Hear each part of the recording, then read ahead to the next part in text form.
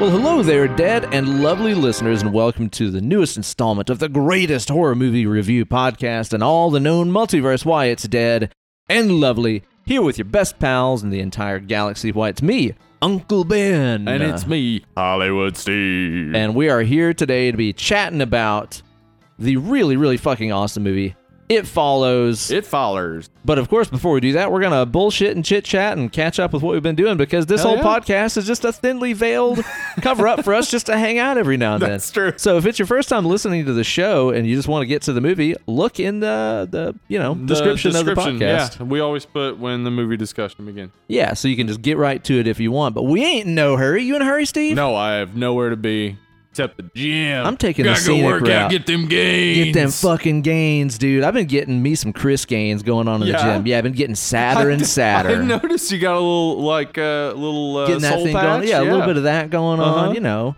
I'm gonna dye my hair black. Yeah, you're gonna flat iron it. Full put gains. it in your eye. Yeah. Full gains, man. Although, I'm gonna just put some no shit dumbass advice out there.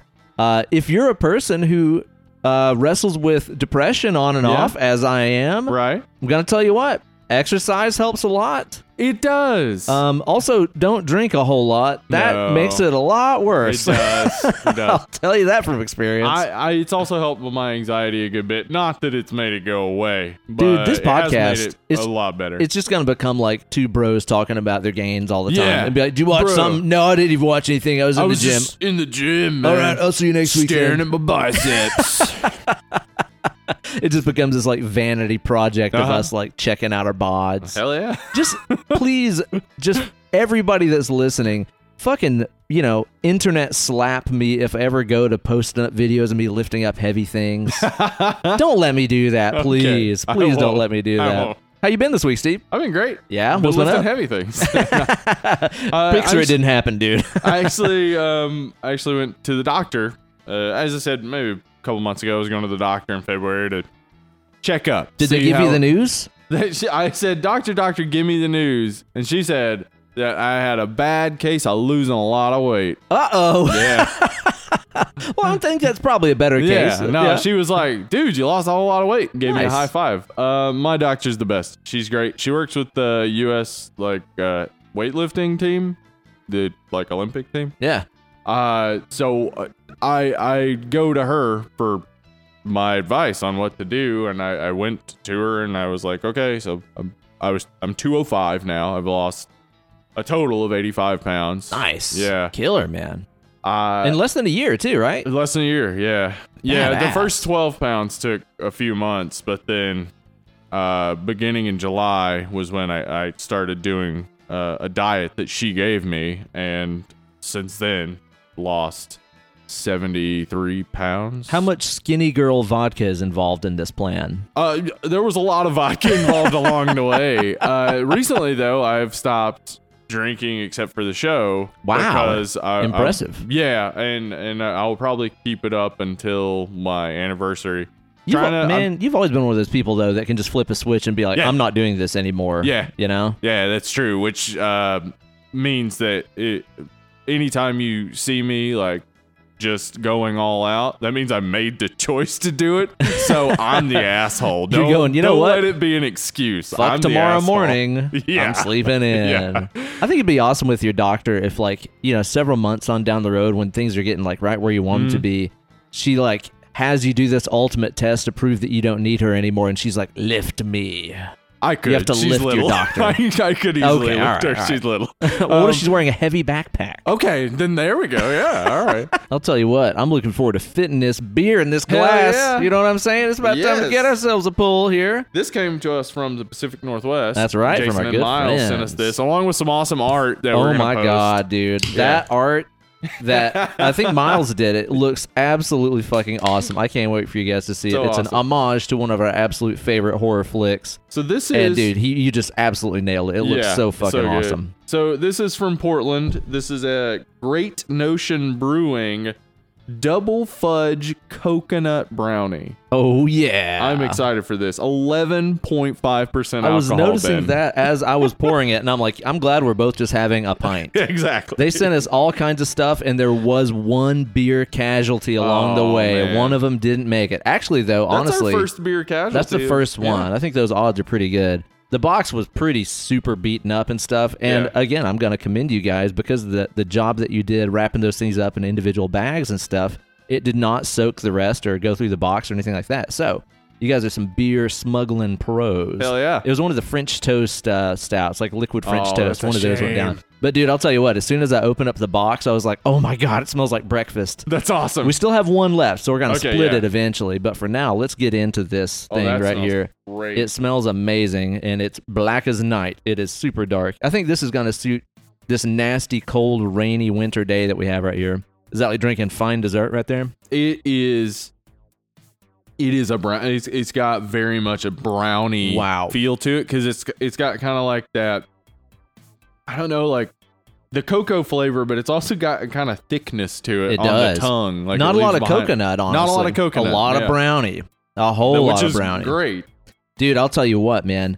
Next time that you're down and we go to like Merchants of Ooh, Beer yeah. down here in Knoxville, They just got an Untitled Art chocolate peanut butter stout. I love That's Untitled 12%. Art. Every Untitled Art thing we've had. Yeah. has been, well, there was There's that the one I didn't like. that you didn't like. Yeah, but Lindsay and I liked. Yeah, all the other ones have been fucking amazing. And this Yeah. one is no different. It is, I swear, the best peanut butter chocolate stout I've ever had Awesome. by a mile. Love 'em. I really like the one that Tailgate does out of Nashville. That one's really That good. one is great. But this Untitled Art one is unfucking real. This This beer has got is something great. to it that There's another flavor in there I'm Mhm. not quite identifying yeah. yet. I guess maybe it is the coconut, but it's not coconutty. It's Yeah, just there's something else in there. yeah. And it's kind of taming the sweetness down a little bit for me too. Yeah, it's not overly sweet, but it still tastes like cocoa. It's got that good fudgy Mm-hmm. cocoa-ness. That's fucking delicious. Thank you guys so much. And Yeah. if you guys have some beers of your town that you'd like to send us, be sure to drop us an email. Oh, deadandlovelypod@gmail.com. Yeah, and we'll hook you up with an address you guys can send us the finest brews your town has to offer, and we'll have them here on the show.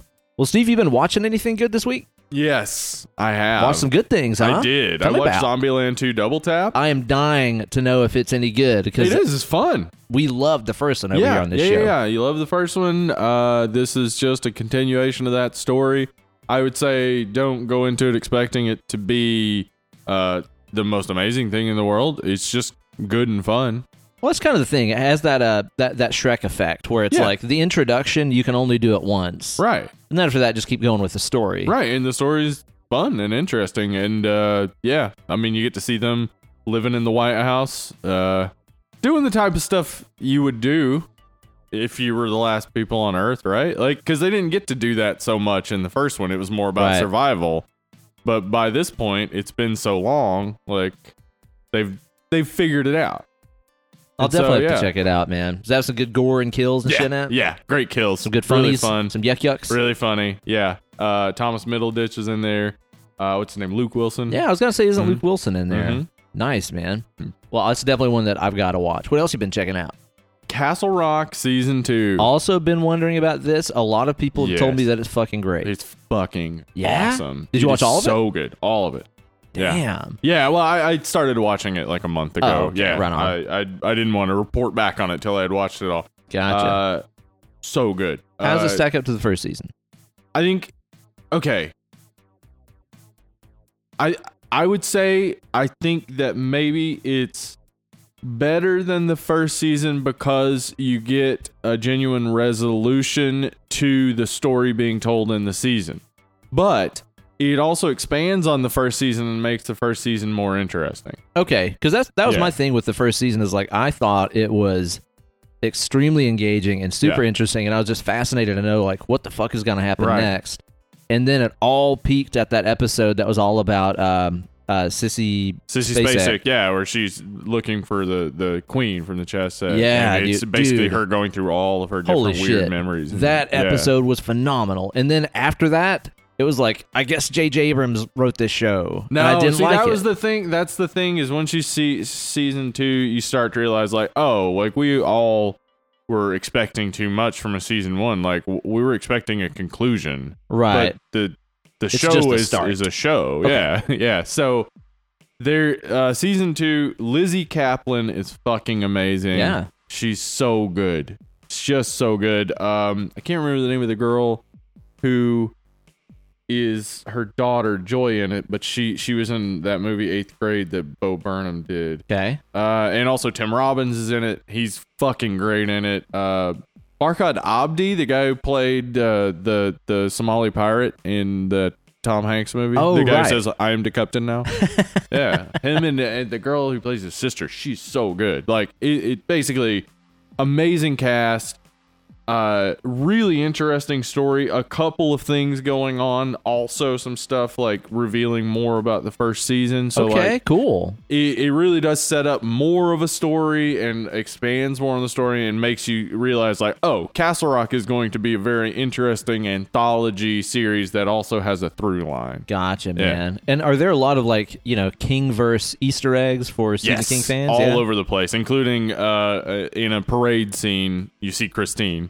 No way. Yeah. Oh, that's fucking rad, man. Yeah, like I Very don't know if cool. it was the exact car, one of the exact cars they used in Plymouth Fury. the actual movie, but it definitely is the That's Plymouth really Fury, yeah. cool. I understand like Misery plays a big part in this too, right? Yes. I mean that Lizzie Kaplan is playing Kathy Bates' character, And I've heard she Misery. channels her character. She's great, so right? fucking good, dude. She like Lizzie Kaplan is amazing any way it goes, but like this is the first time I've seen her like really stretch as an actress. And Nice. She's fucking amazing. Man, we got to do Misery on the show sometime too. Yeah, that's actually what I was gonna say. Actually, maybe we could throw it in next month. Yeah, we could. Yeah, we Yeah. could do that.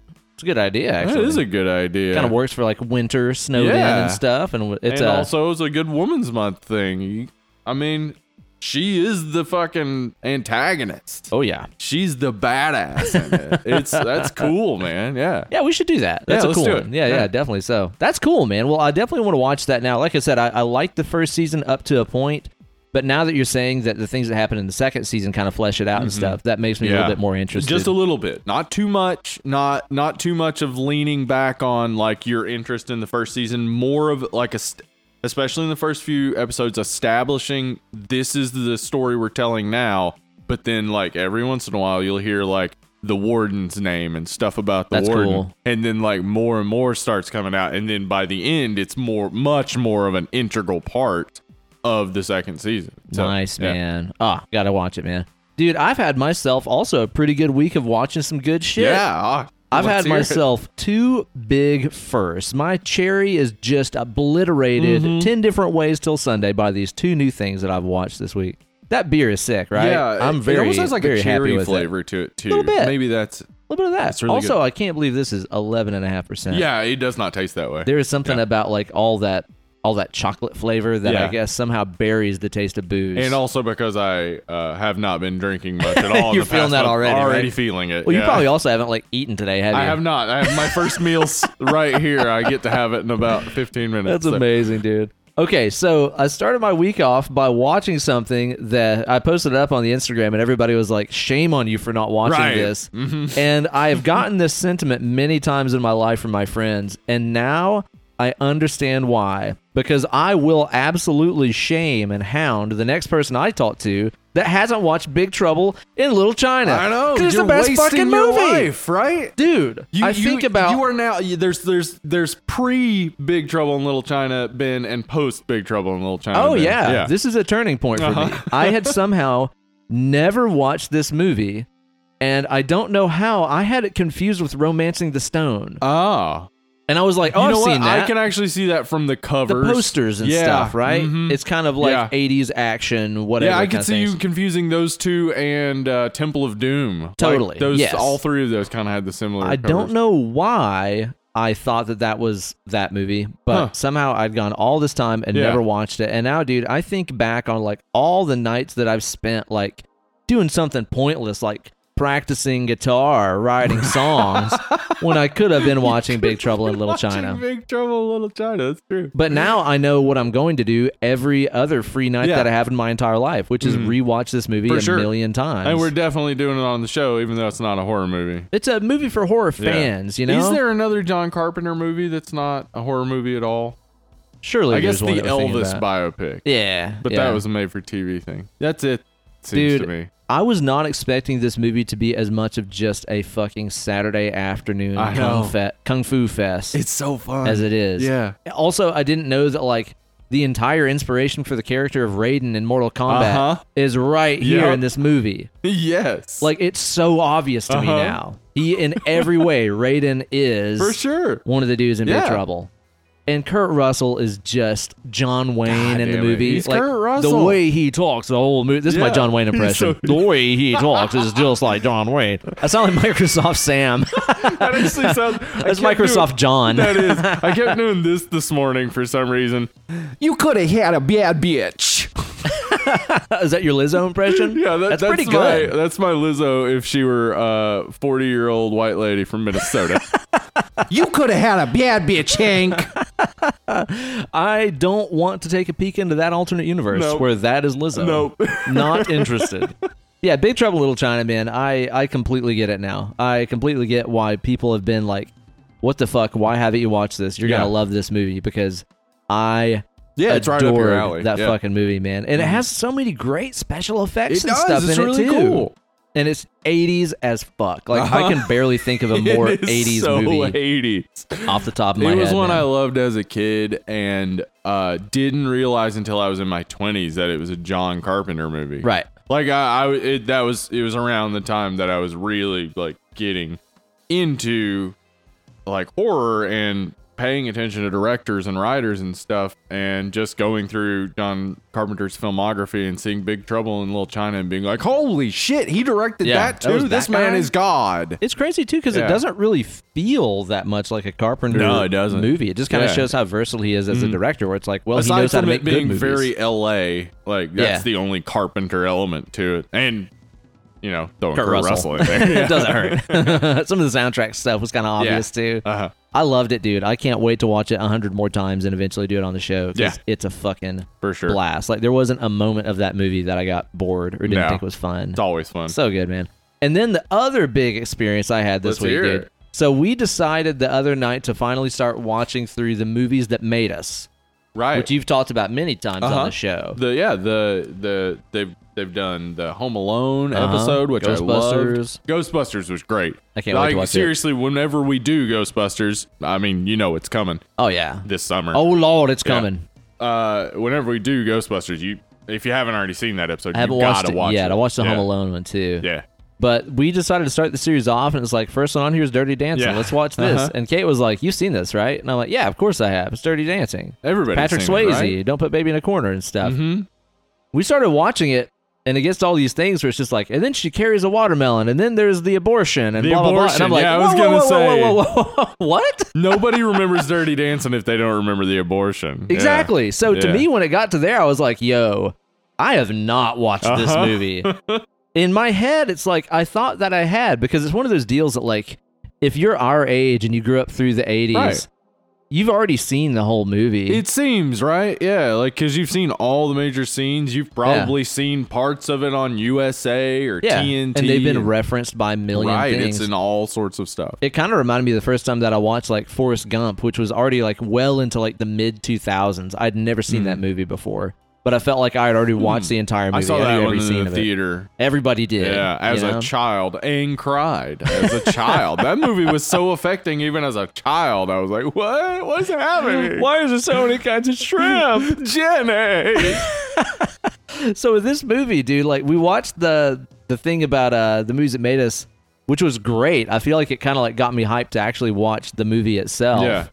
And so then a couple days later, we sat down and rented it and watched it and ate tacos and drank tequila. Oh, that's awesome. Tell you what, they dance a lot in that movie. They sure do. They dance up a storm in that flick. I had the time of my life. I also didn't know that Patrick Swayze did She's Like the Wind. Did he? Oh, yeah, that was him. he fucking wrote that song and performed fucking it. That's shit. fucking Swayze. I'm crazy about Swayze, man. Yeah. But dude, as I was watching it, you know, it is just kind of this predictable cliche girl learns how to dance, rebellious guy, Schmishmortian movie. Yeah. Parents don't like dancing. They don't like dancing. We got a band dancing. But I just couldn't help but think, man, dude, imagine that movie exactly as it is. Mm-hmm. Everything's the same. Only when it gets to that part where they're working on their lifts and they're out in the lake, they're out in the water, just like this, you know, masked killer jumps out of the water and just like dismembers them graphically, like the Burning style, like the raft scene from The Burning, right? And then the movie just completely takes a turn and it's like, fuck you, it's a slasher. The rest of the fucking movie, dude. And I'm talking about like this masked killer is going around. He's finding like the best dancers and like hobbling them, like chopping their feet off and stuff. I think maybe he like cuts that baby out of that woman or something. Dancing. Yeah, and that's what he says. Dancing is dirty. And then he murders them. I hope he kills Jerry Orbach by stabbing out his eyes as a reference to John Mulaney. Wow. Yeah. Deep cut. Mm-hmm. But you know, it's like, and then I think you find out at the end of the movie that it was like the guy that put the whole thing together that was like, this camp just might not be around that many more years. The times are changing. Like he just wants to keep everything the same, you know? It'd be like if Mel from Sleepaway Camp was the bad guy, you know? I think that could have been a tremendous success. That's great, yeah. You know? Love it. Uh-huh. Oh, man. But it was Great a very, success. very fucking silly movie. And I'll tell you, too, man, I know every song from that soundtrack inside and out.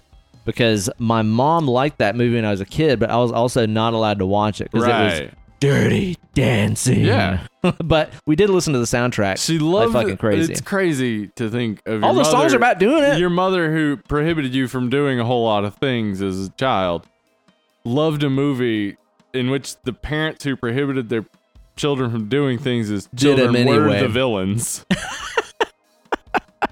That is odd. Well, yeah, I guess when you put it that way, it kind Do you of think is. she was watching it as a horror movie? It might be like that. She was like, I love this. The horror. Imagine if children started dancing. Imagine if the things that you told your kids they can't do, they actually started doing them. That'd be awful. Oh, yeah. That'll never I feel happen. bad for the parents in this situation. Exactly. He's right. Nobody should put baby in a corner except for her parents. And they've done it, sir. Now walk away. It's a terrifying vision of what could never be. It might be like that. Yeah. But dude, there's like a lot of memories and stuff from being a kid, from hearing all those songs, and I'm glad that I've seen it now. Yeah. It is a silly I movie. think I have heard the songs from that more than I've seen the movie for sure. Oh god, yeah. Mhm. Yeah. I did find it very kind of like strange though that the movie is so like set in this time period and they're dancing to all these like Motown and doo-wop songs and Right. shit. But then like there's so many 80s songs on the soundtrack too, and they're dancing to them. It's not soundtrack for the movie. It's No. music that the people in the movie are hearing. Diegetic. There you go. music. That's the There we word. go. That's the the word one. we forget a lot of times. Yeah. Yeah. But it's like they're dancing to it and hearing it. And meanwhile, there should have been like just one part where it cuts to some guy in the back of the room who was just sitting down and just kind of like watching, and he goes, what the fuck are these instruments that I'm hearing? Because he's hearing a synthesizer and he's Yeah. never heard one before in What his is life. this shit? What the fuck is this? Yeah. That's crazy. Yeah, man. So yeah, two big firsts for me this week, man, and my life is better because of it.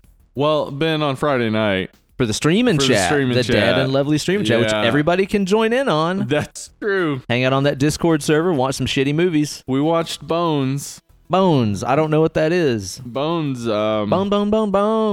Nope, but close. Okay. Starring Snoop Dogg Oh, instead of Dog Bone Thugs and Harmony. Dog Bones. Okay. Yeah. Snoop Dogg, Pam Grier, being hot. This sounds like a great setup to me so Yeah. far. It really did have some potential. Okay. But instead of it being a single movie, it turned into 3 separate movies. Oh, an anthology, a trilogy, Yeah. a triptych, if you will. Yeah, I don't want to ruin it if there are any people out there who want to see Bones, but essentially it's got the setup of Candyman 2 where it's like, oh, turns out Candyman's a sympathetic character. Poor guy. Yeah, So, he had yeah. a rough time of it. Yeah, so the setup is like Bones is a sympathetic character, like, oh, like he got killed by these other criminals who mistreated him, and he was nice because Pam Grier was his girlfriend or whatever. Yeah. And then in the future, he's come back to life as a shadow dog. And a shadow dog. He's off killing all the bad guys who killed him, and every time he kills them, his flesh on his body returns some, like Hellraiser. Okay, this is a mishmash of things. Right. Though a mishmash of Clive Barker stories. So, yeah, I guess so when you get down to it. And then, in the last 15 minutes of the movie, suddenly this guy who they've built all this sympathy up for and who's only killed bad people is now just a bad guy. He now has a demon face and is just killing people. So it goes into Hellraiser 3 territory where suddenly now they're baddies. Yes. So what I would say is it was a bad version of a Clive Barker story. And Snoop Dogg was fine in it. He didn't...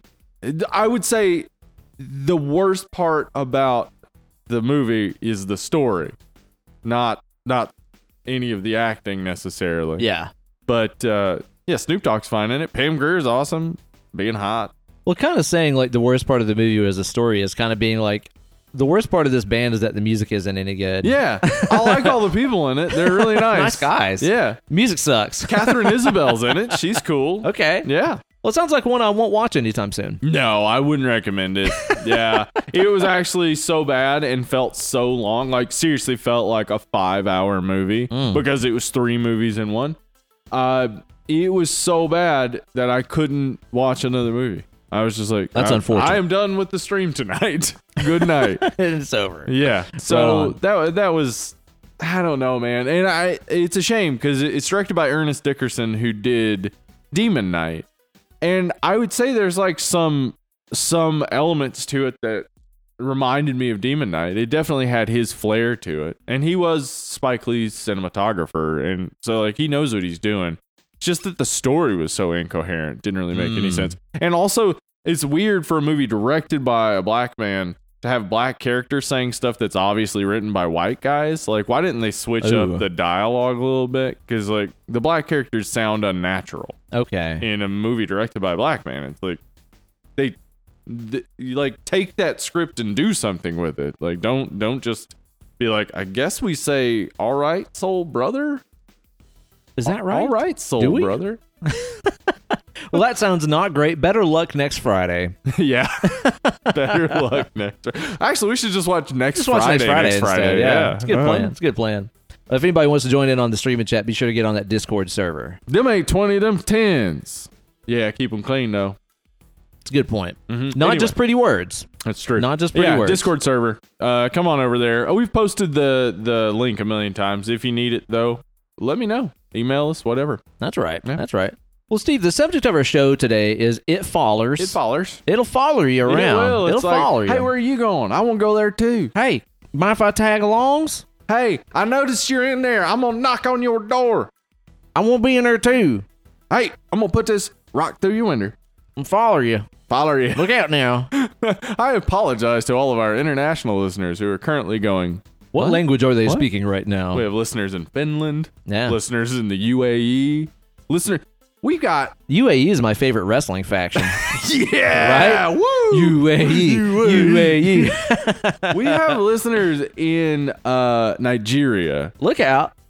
And I wanted to shout out our listeners in Africa. I do not know why you're listening to us, but thank you. I'm stoked that you are. We actually do have a lot of listeners in Africa and Central and South America. Killer, dude. No idea why they listen to us. That's thank awesome. you for doing it. Yeah, thank you guys very much. Yep. Might just be a bunch of VPNs from China. Yeah, that's what I was thinking. It's VPNs probably, yeah. But either way, I'll take it. Yeah, either way, Helps to show up on the map. Yeah. And of course, It Follows is centered around this horrible, somewhat of a curse that you pass along from person to person by sexual intercourse. Yeah. Let me put it in you. Yeah, that's what they do. They do it that way. Yeah. And whenever you bang somebody, you pass this curse of this faceless, nameless monster entity chasing you around. And it just really raises a lot of conundrums. Like, what would you do? How would you get rid of it? What would you do? If you were in... Oh, Nickelodeon. Yeah. If you were in this situation, how would you rid yourself of the entity? And so you know what we did? What did we do? We asked our wonderful, loyal listeners and members of our Facebook group over on Dead and Lovely Horror Podcast on Facebook, which you can join up and participate in these conversations. Facebook.com/deadandlovely. That's right. Join up over there. I went on there and I asked them earlier how they would rid themselves of the It Follows curse. And we got ourselves some pretty interesting responses here. Yeah, So we did. I say before we start reviewing this movie, we just go ahead and slide on into the Preview Palace. Welcome to the Preview Palace. And let's just read some of these responses that we got from our dead and lovely listeners, our Deadites, and critique their survival strategies. I got about 6 of them here I Yeah. want to mention. Then I also want to hear your take on how you would Yeah, survive. I have an idea.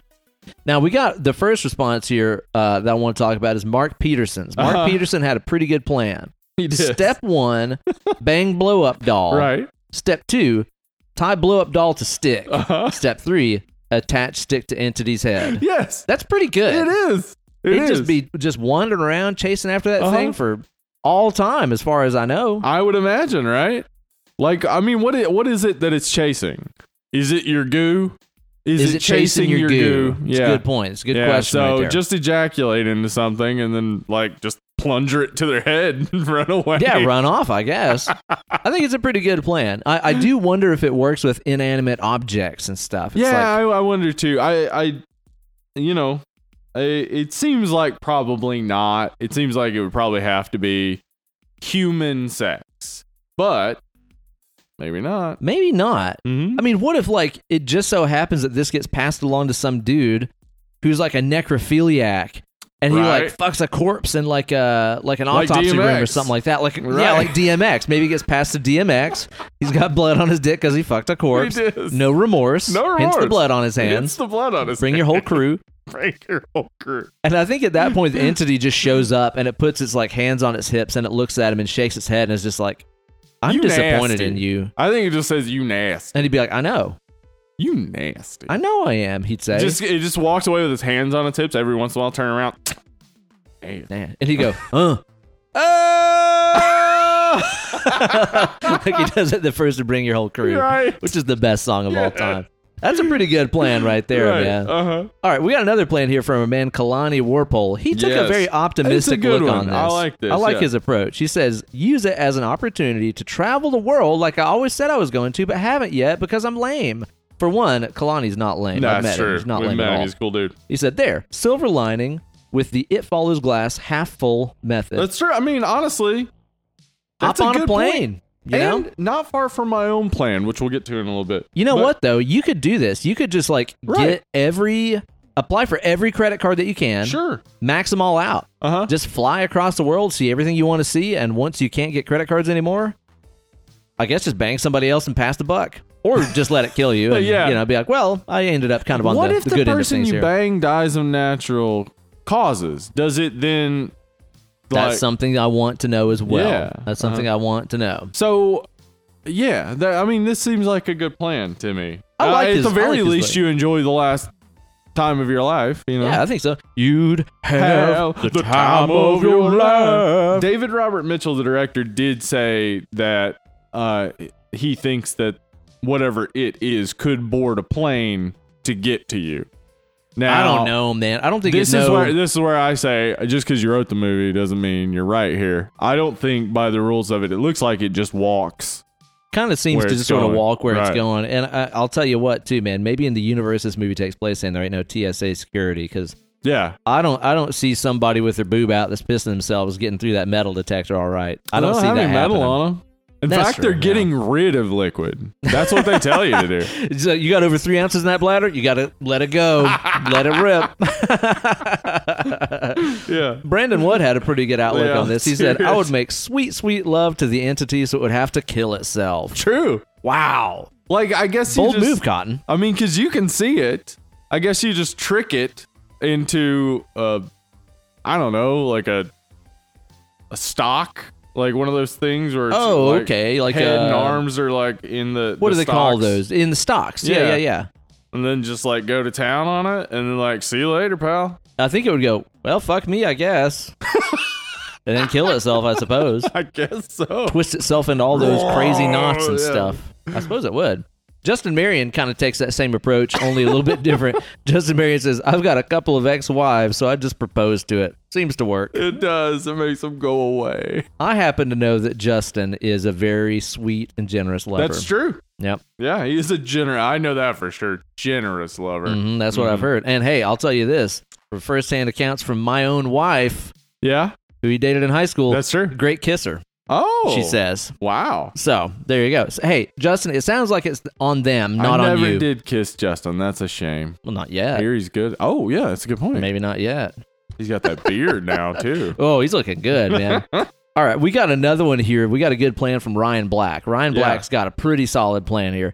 Donate to a sperm bank and let it run around in circles tracking my seed. Yeah. He also had saying my seed did not feel good. Yeah. Yeah. Seed. My seed. Seed's gross. Yeah, it does sound very strange. But yeah, when you put that's it a that good, way. like, okay, so yeah, what is it? I think, Is it technically having sex if, like, you are in vitro fertilizing somebody with your seed? right, yeah. Like, I wonder how much of it has to do with, because this is something that I thought I saw somebody else mention that, like, the idea of, like, when, at what point, like, is it just insertion? I know. Or, like, ejaculation? When does it?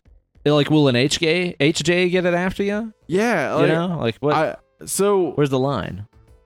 So I'm not sure if it's just your ejaculate. Maybe it would have to be actual sex. Can you get this through hot legging? a little hot legging? Little hot legging. Can it happen through hot legging? What's hot legging? Steve, hot legging. I'm excited. Yeah, get ready to add this to your normal vocabulary. Yes. Hot legging is something that happens sometimes in prisons and stuff. Especially to people who are overweight and have plenty of, like, you know, folds of leg flesh and stuff. Oh, I see. And basically, a person can lie down, face down, and the other person, like, fucks their leg meat, like, fucks the space in between their legs. That's a hot leg. Hot legging. Well, hot legging get you caught by the entity. Now, Hot legging. Is that still considered jailhouse rocking? I think that's a form of jailhouse rock. Yeah, I'm pretty sure that's like a is. jailhouse, like, adult contemporary. Yeah, I think so. It's a little more mild than a full-on What is jailhouse rock. light jazz? Is that, like, just... I think it's just an That's a HJ. hand job. Yeah, I think it's a hand job. A nice old-fashioned. I'm pretty sure. Pretty light. hot legging? Yeah. I'm so happy You're to welcome know that's part of your vocabulary yes. now. Okay, Otis P. Driftwood. Here's the last one that I want to mention because Uh-huh. his plan is pretty fucking awesome. And he's actually got two versions of this plan. Number one, my seed in Trank Dart. All right, so he's loaded up a dart Right. with his jazz in it. Uh-huh. 2, shoot pigeon with dart. Right? 3, watch how it plays out. Yeah. And then he went in and said, actually change that to rhino. Yeah, way better.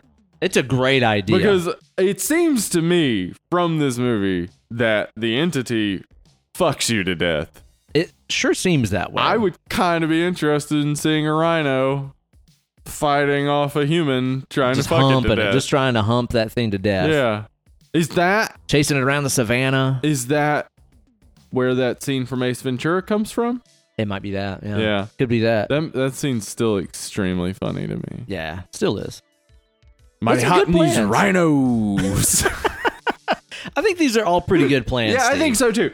My own plan is this. Okay. I want to hear your plan of Okay, escape. so the second that you find out, I mean, my hope is that the person who is doing this to me doesn't chloroform me and tie me up. That's a pretty rough way to break the news to somebody. I'll tell you what. But at the very least, just tells me and, like, is convincing.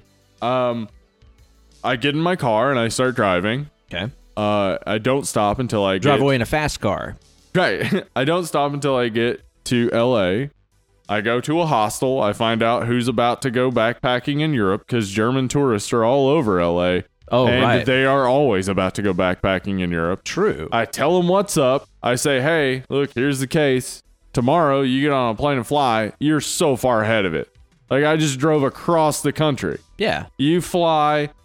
Obviously, you're going to go to a hostel. And you're going to be having random anonymous sex. Oh, sure. Yeah. It's going to be so confused. You're halfway across the planet. You find maybe a Chinese tourist. You have sex with them. Even better if we can find somebody who's about to head to Antarctica. You're trying to make this entity play Where in the World is Carmen Sandiego Yes. is what you're doing. Because do you remember how hard that was, Gumshoe? Carmen Sandiego. A double trouble.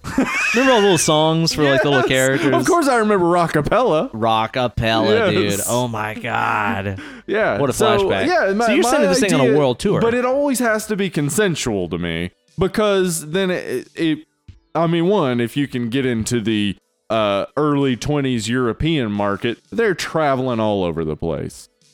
So you just keep traveling. You keep sending it from place to place. It is all over the place. Now, this does become a problem if, say, like 50 people down the line, somebody's like, I'm just gonna go to America, you guys. And then it goes to America. What accent was that? That's just European. That's general European. It's me. Hey, I have many euros. How many kilograms do you weigh? My wife. Yeah. How many kilograms do you Yeah, that's the question there. All right, Steve, I've got two plans. Let's hear them. One of them is one that I'm like, maybe it would work. The other one, I'm pretty sure it would work. Uh-huh. Okay, so the first one is I'm thinking like, maybe you go to the terminally ill ward Uh-huh. and you find somebody who, that little heart beeper machine, you can tell it's like, this has got just a little while left on it, and then it's just donezo. Yeah. I think you ask that person to go out in a blaze of glory, and maybe if you bang them, but then they die of natural causes, like you were saying, Uh-huh. maybe it's over. Yeah, like, is it, it does the thing, is it, like, frustrated by the person it's pursuing dying in other ways? Dang it. No! And does it, Does it come back on you at that point? because I don't know. if it doesn't get the kill, does it then, like, have to start a new chain or something? Or- Yeah. I don't know. Again, that's kind of like a variable one where maybe this works, maybe it doesn't. Yeah, but it seems like it would fit potentially. Yeah. My other plan would be for that person to find their partner, their loved one, stick it in, and don't ever take it out.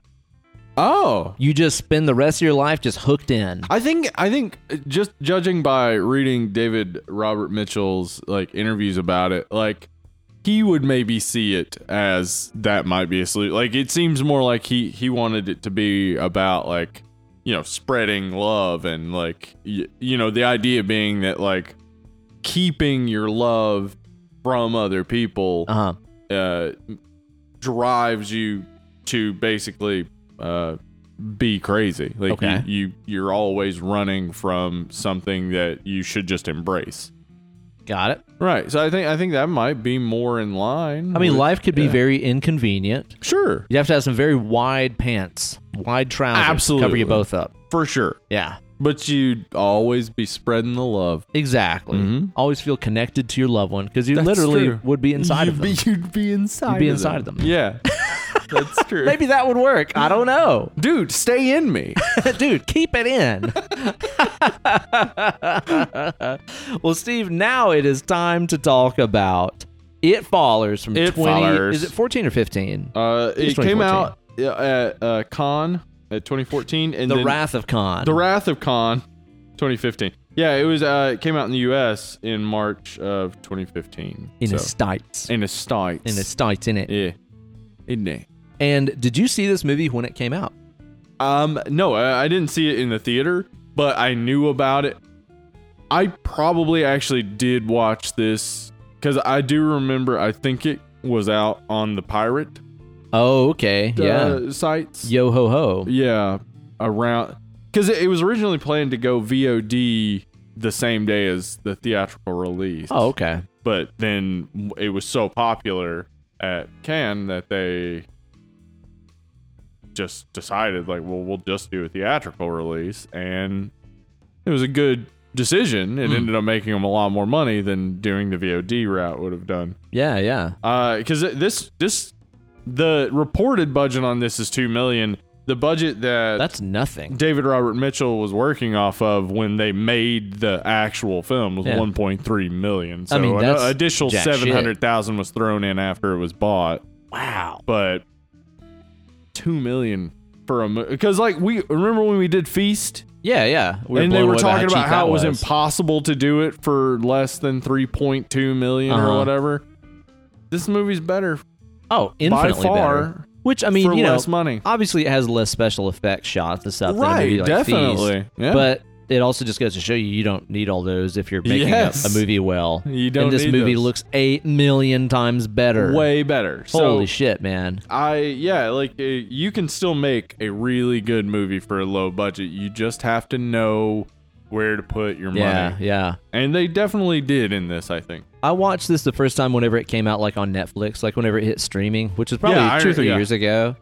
And I remember watching it and really liking it. Yes. I really enjoyed it from the first time that I saw it. My wife, Kate, she didn't really love it that much. Huh. It seems to be kind of a love it or leave it movie. I think so. I think you either get into it or you don't. Like it, because like even the director has said when you try to describe this movie, it sounds stupid. Right.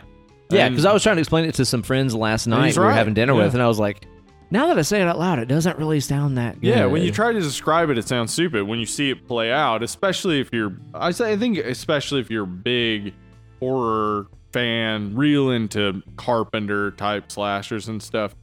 So much of this is just like, that's the thing. Yeah, I dude. like that. I like this Uh-huh. thing because it reminds me of that other thing. Like, so there's so much like homage to great horror movies that then the simplicity of the story actually serves the movie more, where you're just Yeah. like, oh, I like how easy it is, how simple it is, and I like how they make a dumb plan and it kind of maybe works or doesn't work. Totally. But, yeah. And it's so much harder to make a simple movie that is still engaging and Yes. entertaining than it is something that has just way too much fucking shit going on, you know? Right. This movie doesn't have a ton. Like, it has dialogue, but it doesn't have a ton of like expositional dialogue. No. Like, so much of it is them trying to figure out what's happening, but not really not knowing Yeah. and never really getting answers fully. But at the same time, it's like the rules of how the entity works are explained pretty quickly. explicitly Yeah, by pretty easily. the first boyfriend Yep. guy. But then at the same time, there's so many other things about the movie that aren't explained. And Nothing we'll explained, get yeah. into some of that more as we talk about some of the more dreamlike aspects of what this movie is and stuff. Had you watched this since back no, then? I whenever it only came out? watched it the one time. Me too. I haven't Yeah. watched it since then. How did it stack up second view versus first It view? was better the second view. liked it better the Yeah, second I liked time? it better. The first time I was like, this is a good movie. I see why people like it, but I didn't get the major love for it. Yeah. Watching it this time, I was like, oh yeah. Like it just has all the great hallmarks of a really good horror movie. Like, especially in the ways that it's able to do so much with so little. Like, yeah. so much of the tension and like dread that builds is just from a person walking in the background. Oh Like, yeah, yeah, it's and it's like, amazing. and that's a visual gag that costs $0. $0. Because that's the thing about this movie is ultimately it sets up that anybody that is walking towards the camera Might be, might be the thing. Yeah. might be it, the entity, whatever you want to call yeah, it. which is there what is no name. I mean. That's what the ending is getting at, right? Yeah, Because there's dude. somebody walking behind them. We're not sure. It could be. It may not be. It's wearing more color than normal, but that doesn't mean it's not the entity following them. huh. Yeah. But that's the thing about it too, though, is I think like what you were saying a second ago about it being so cheap and being so low budget.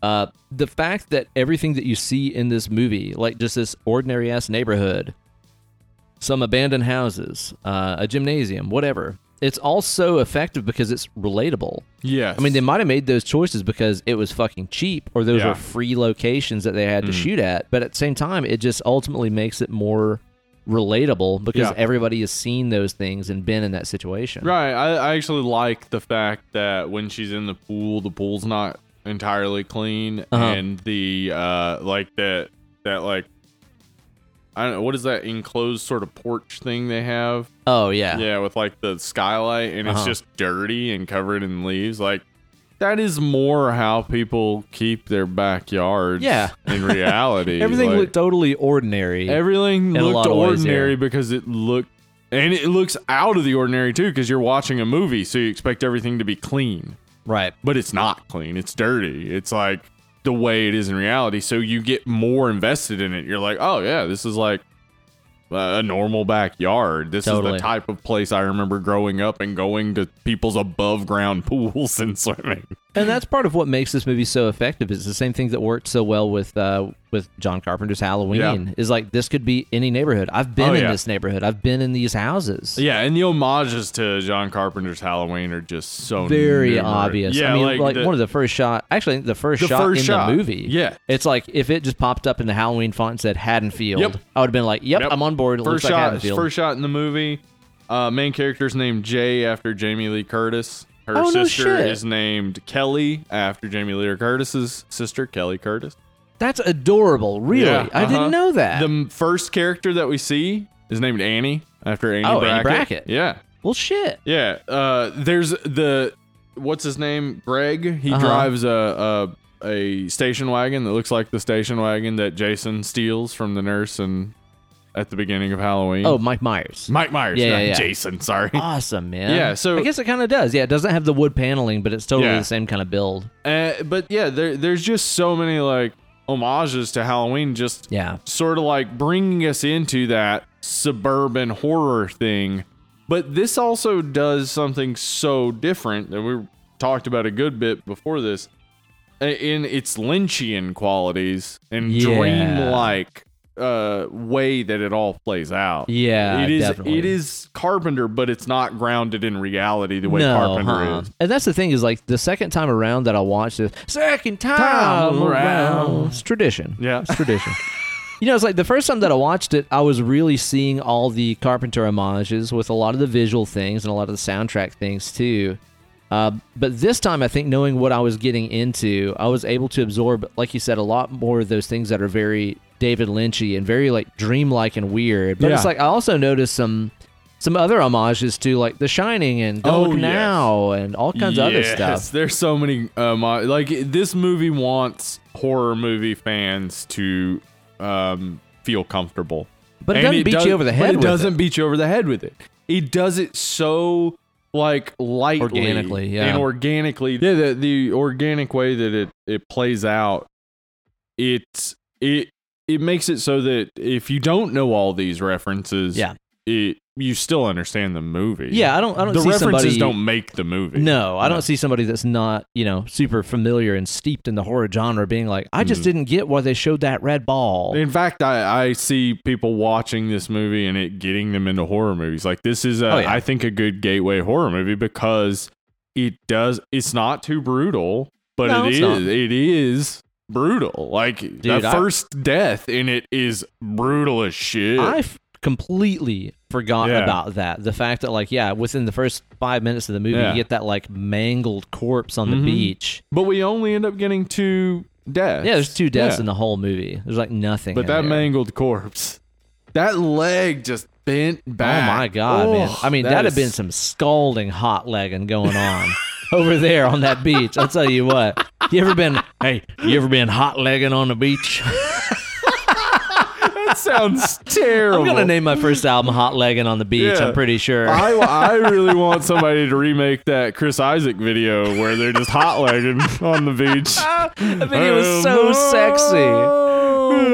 Hot leg on the beach. But yeah, dude, it's like the references are there if you watch for them, but if you don't know them, it doesn't matter. It doesn't matter. Yeah, it doesn't affect how the movie plays out at all. Yeah. And that's the thing about it. Like you said, there's so much weird dream logic and stuff in this movie that I think the first time that I watched it, I was among the majority of people that have reviewed this online where they're like, what decade is this? Or like, you're like, is this in an alternate reality? Yes, like, what's going on here? You cannot pinpoint it in time.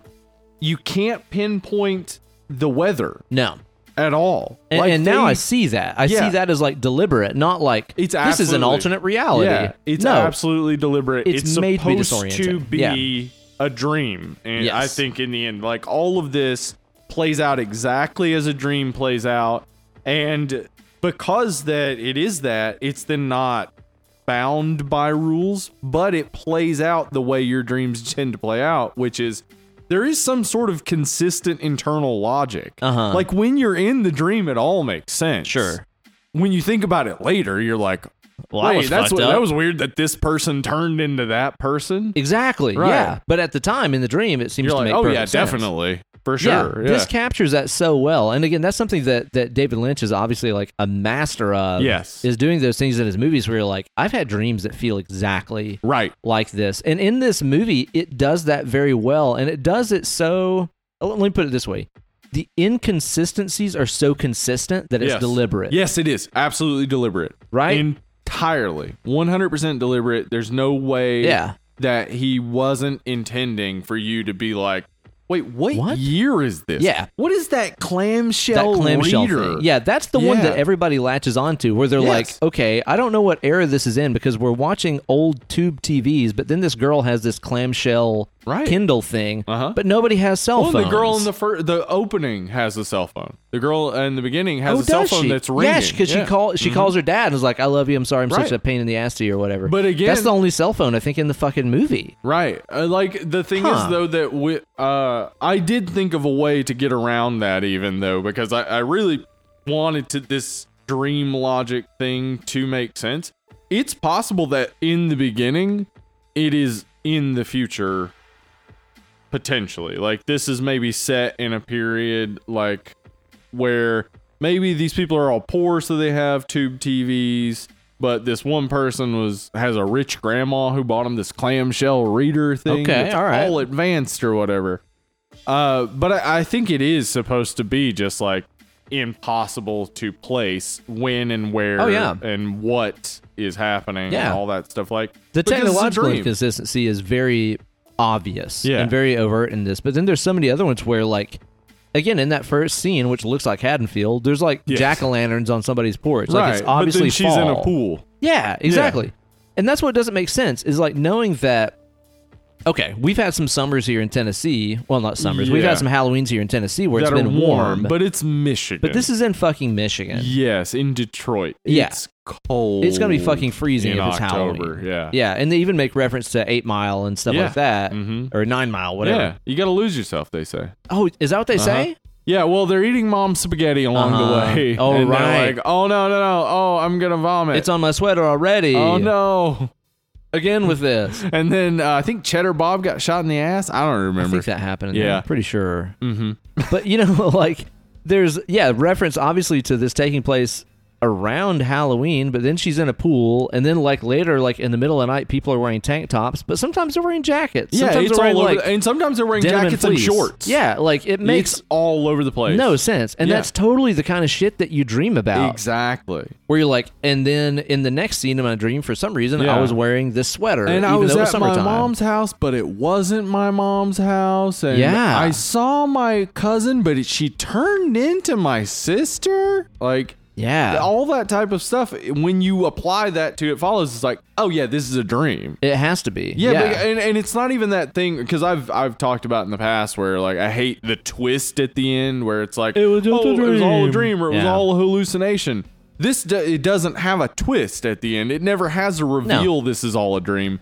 Because it is all a dream the whole time, I think it works perfectly. Sure. And I have an idea about how that plays yeah. out and kind of the meaning of Yeah. all that too. Yeah, there's so many inconsistencies, man. Like even the way that the monster is constantly changing forms, but you never see it do like a Michael Jackson black and white face morph transformation. No, it's just don't like matter if it follows. it's just like this one entity is chasing you, then it turns the corner and now it's something else. And now it's one of your friends and Yeah. now it's your dad. Like Yeah. that's dream shit. Yeah, and now it's a 7'10" man, and Holy now it's shit, a little man. child. Yeah, Dude, that tall guy. yeah. Holy fucking You shit. know, he is half of the tallest twins currently living. You don't say. Mm-hmm. Dude, do you just- think they ever hang out with those big fat twins that rode those motorcycles I together? hope so.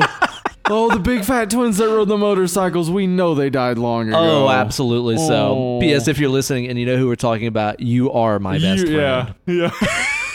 I feel like somehow they were like a fixture when we were kids, Yes. and I don't know why. Oh, because the Guinness Book of World Records was a fixture when we were kids. That was like a I'm normal glad it's not thing. just me, because I was obsessed with that shit It when was I was a awesome. kid. I would read that shit top to bottom, Oh my gosh. and I don't know why. If anybody out there had the Time Life Civil War books, No, I never oh, had you those. didn't have those? Oh my god, that is like a fixture of my childhood too. The Civil And War ones. yes, and there was an entire volume on the horrendous effects of slavery. Ooh, wow. It fucked me up for my Damn. entire life. Dude, I always wanted the Time Life paranormal ones that were about like alien abduction yeah. and conspiracies and shit. I always wasn't- wanted those. It wasn't the Time Life, but I had like a big book of like conspiracies and like it was about, it had like a whole thing on the Loch Ness Monster and UFO abductions and stuff. I loved that book as Hell a kid. yeah. Yeah. Side note, I'm about 3/4 of the way through this beer. I am reasonably buzzed. I'm reasonably buzzed myself. It's fucking great, man. Yeah. Absolutely fantastic. But yeah, like I said, like the ever-changing monster, the way that you can't pin down what season it is, the way you can't pin down what decade it is. Yeah. It's impossible. It's all so effective to me, Mhm. man.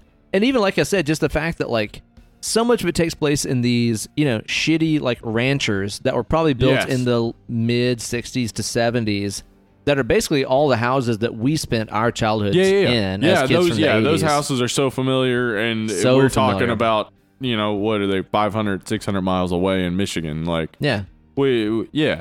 I think a lot of people who come from, say, the middle America or the South are used to those neighborhoods of just Totally, these man. shitty houses that were built in the 60s and 70s real quick and are already kind of dilapidated by the 80s and 90s. Like, I like too though that because this is set and filmed in Michigan, that it's like they can turn a corner and suddenly they're in the most like dilapidated, decrepit, falling apart Yeah. fucking neighborhoods in the country. Yeah. Like again, that's kind of a weird dream thing too. Yes, it is. It's like normal neighborhood. Now this fucking Yeah, everything's falling apart. urban decay. Uh-huh. Yeah. Really cool. Really And sets the now tone for we're this. on a beach somewhere. Yeah. Yeah, Because reasons. reasons. That's another thing too, is like the location changes in the movie happen extremely quickly. Yes, they do. Like, there's not a Very lot of, much like, traveling. a dream. Yeah. Suddenly I'm here. Now I'm here. Now I fell asleep on the hood of my car. Yeah, and now it's suddenly daytime. Yeah. Like she goes from falling asleep on the hood of her car to snap, it's daytime, Yeah. which is so dreamlike. Yeah. Like I think everything is indicating it's a dream, which then gives it so much leeway to be so many things. Yeah, I think so too. Like it can have logical inconsistencies, but it really doesn't. it doesn't really. Yeah. No. It seems to fit. It seems to be one of those dreams you'd remember because it was so seemingly logical. Right. Like it would stick with you. You'd be able to tell people about it, but when you tell people about it, they'd be like, that doesn't make sense. "Yeah, exactly." Right. And then I was here. And then I was there. Yeah, and then exactly. the person changed into But in another the person. dream, it all just fits so perfectly. Yeah. You're like, yes, this all makes sense. Well, because Yeah. that's the thing is like it's all locations and people that you know. So it Yeah. makes sense to you. Yes. And that's another thing to me in this movie that I think is significant is that all of the other like locations that they go to Mm-hmm. are all significant memories for Jay Yes. and the other kids. It's like, oh, that place where we first drank. Oh, that place Uh-huh. where we first kissed. Mm-hmm. Like everywhere they go to is something that is deep seated in their memories. Right. So that is something you dream about. Yeah, and I mean, there every indication, basically, to say that this is Jay's dream. Yeah. Like the entity, when the final confrontation. This is maybe hard to recognize, but if you pay attention early in the movie, you see her in her bedroom. You see two pictures. One is a picture of her in the pool, and another is a picture of her with her dad. The final form of the entity is her dad, Who I think is dead, right? who is dead. Yeah. Yeah, so like it really seems to be her dealing with so much of her own like regular day-to-day issues. Yeah. Like the dream just seems so clearly to be her dealing with these issues, dealing with like her sexual desires, but also like, this like side thing where women have to deal with, like, if I have sex, everybody's gonna think I'm a whore, and like, so the thing that's For the following lasting effects, whether it be pregnancy or an STD. the thing that's following her you. then in her dream is just this fear of what happens when she has sex. But because Right. she's having a dream, she just keeps having sex with all these people because she wants to. Okay, great. So this Yeah. kind of like ties into what I think a lot of this is really about, especially when you factor in the age of the kids and the fact that there are like no adults present really in this entire The only movie. adult that we ever see is her mom, but we never see her face. Yeah, her face is turned and Yeah. stuff. I mean, And I we guess see the entity as adults, but it's not an adult. It Right. is the entity. is the entity. I think a lot of this is actually a coming of age movie. I think a lot of this is about Yes. the dreams that someone might have of, holy shit, I'm 17, I'm about to graduate from high school, I'm developing my sexual identity, I'm developing my identity away from my family, and all the anxieties and stuff that could come along with that, especially if like, well, like, I don't know about you, but it's like growing up when we did, and for me growing up in a very conservative background, where everything you ever heard about sex was just like, oh, it's just you're gonna get AIDS. Oh, same. Yeah, Just- you're gonna it get didn't even chlamydia, have you're to be gonna get conservative STDs. background. It was just growing up the time we did because AIDS had just been discovered. Oh yeah, Yeah, and Well, it was just like, too, you're it's gonna just- get AIDS. It's Yeah. just such an easy way to get kids to like not have sex, which of course they're going to anyway. is Totally to be like, worked oh, on you're gonna me. get diseases. You're I gonna was, get STDs. I was completely worried about I was terrified. diseases Yeah, and terrified of getting any girl pregnant. same. Absolutely. Because same. like to me, I do remember some they've of been this. drilled into our fucking heads, dude. And some of this was my mom telling me, you got to get out of here. Like you don't need to be here. Like you need to go on and go to college and stuff. And me just being like, if I get someone pregnant, I can't do that. Yeah. I'll be stuck here. yeah. Yeah. And I'm gonna get STDs from fucking everybody because everybody's got 'em. everybody apparently Everybody is is riddled with infected. STDs. Yeah. Yeah. So I think that these are very much reflective of the dreams that somebody would have if they're of our age group and they're kind of, again, coming into their adulthood and their independence from their parents. Yeah. I even don't think it's like a coincidence that even like that weird like clamshell communicator reader thing, it kind of looks like the little birth control compacts. It does. It does look like those. For You sure. know? So it's like that's the kind of thing that can be twisted around in your dream where you've seen one of those, but in your dream it's this thing you read out of instead of something that has birth control pills in it or whatever. I'd say it's very true that everything she says from that clamshell reader would work as birth control. Like everything she reads from Dostoevsky's The Idiot. Dostoevsky? Yeah. No. Yeah. Like it would absolutely work. So yeah, I see that. So I think a lot of it, like I said, to me is a dream about losing your childhood Yes. and becoming an adult and the worries that come along with it And to me. I think some of that can be seen by the guys that she's interested in her dreams and the guy we see her with at the end, where the guys she's interested in her dreams are more dangerous or more adventurous or Right. whatever, and the guy we see her with in the end is Paul, who's just Kind of a normal convenient dude. Yeah. and nearby. Right. Like, he's safe.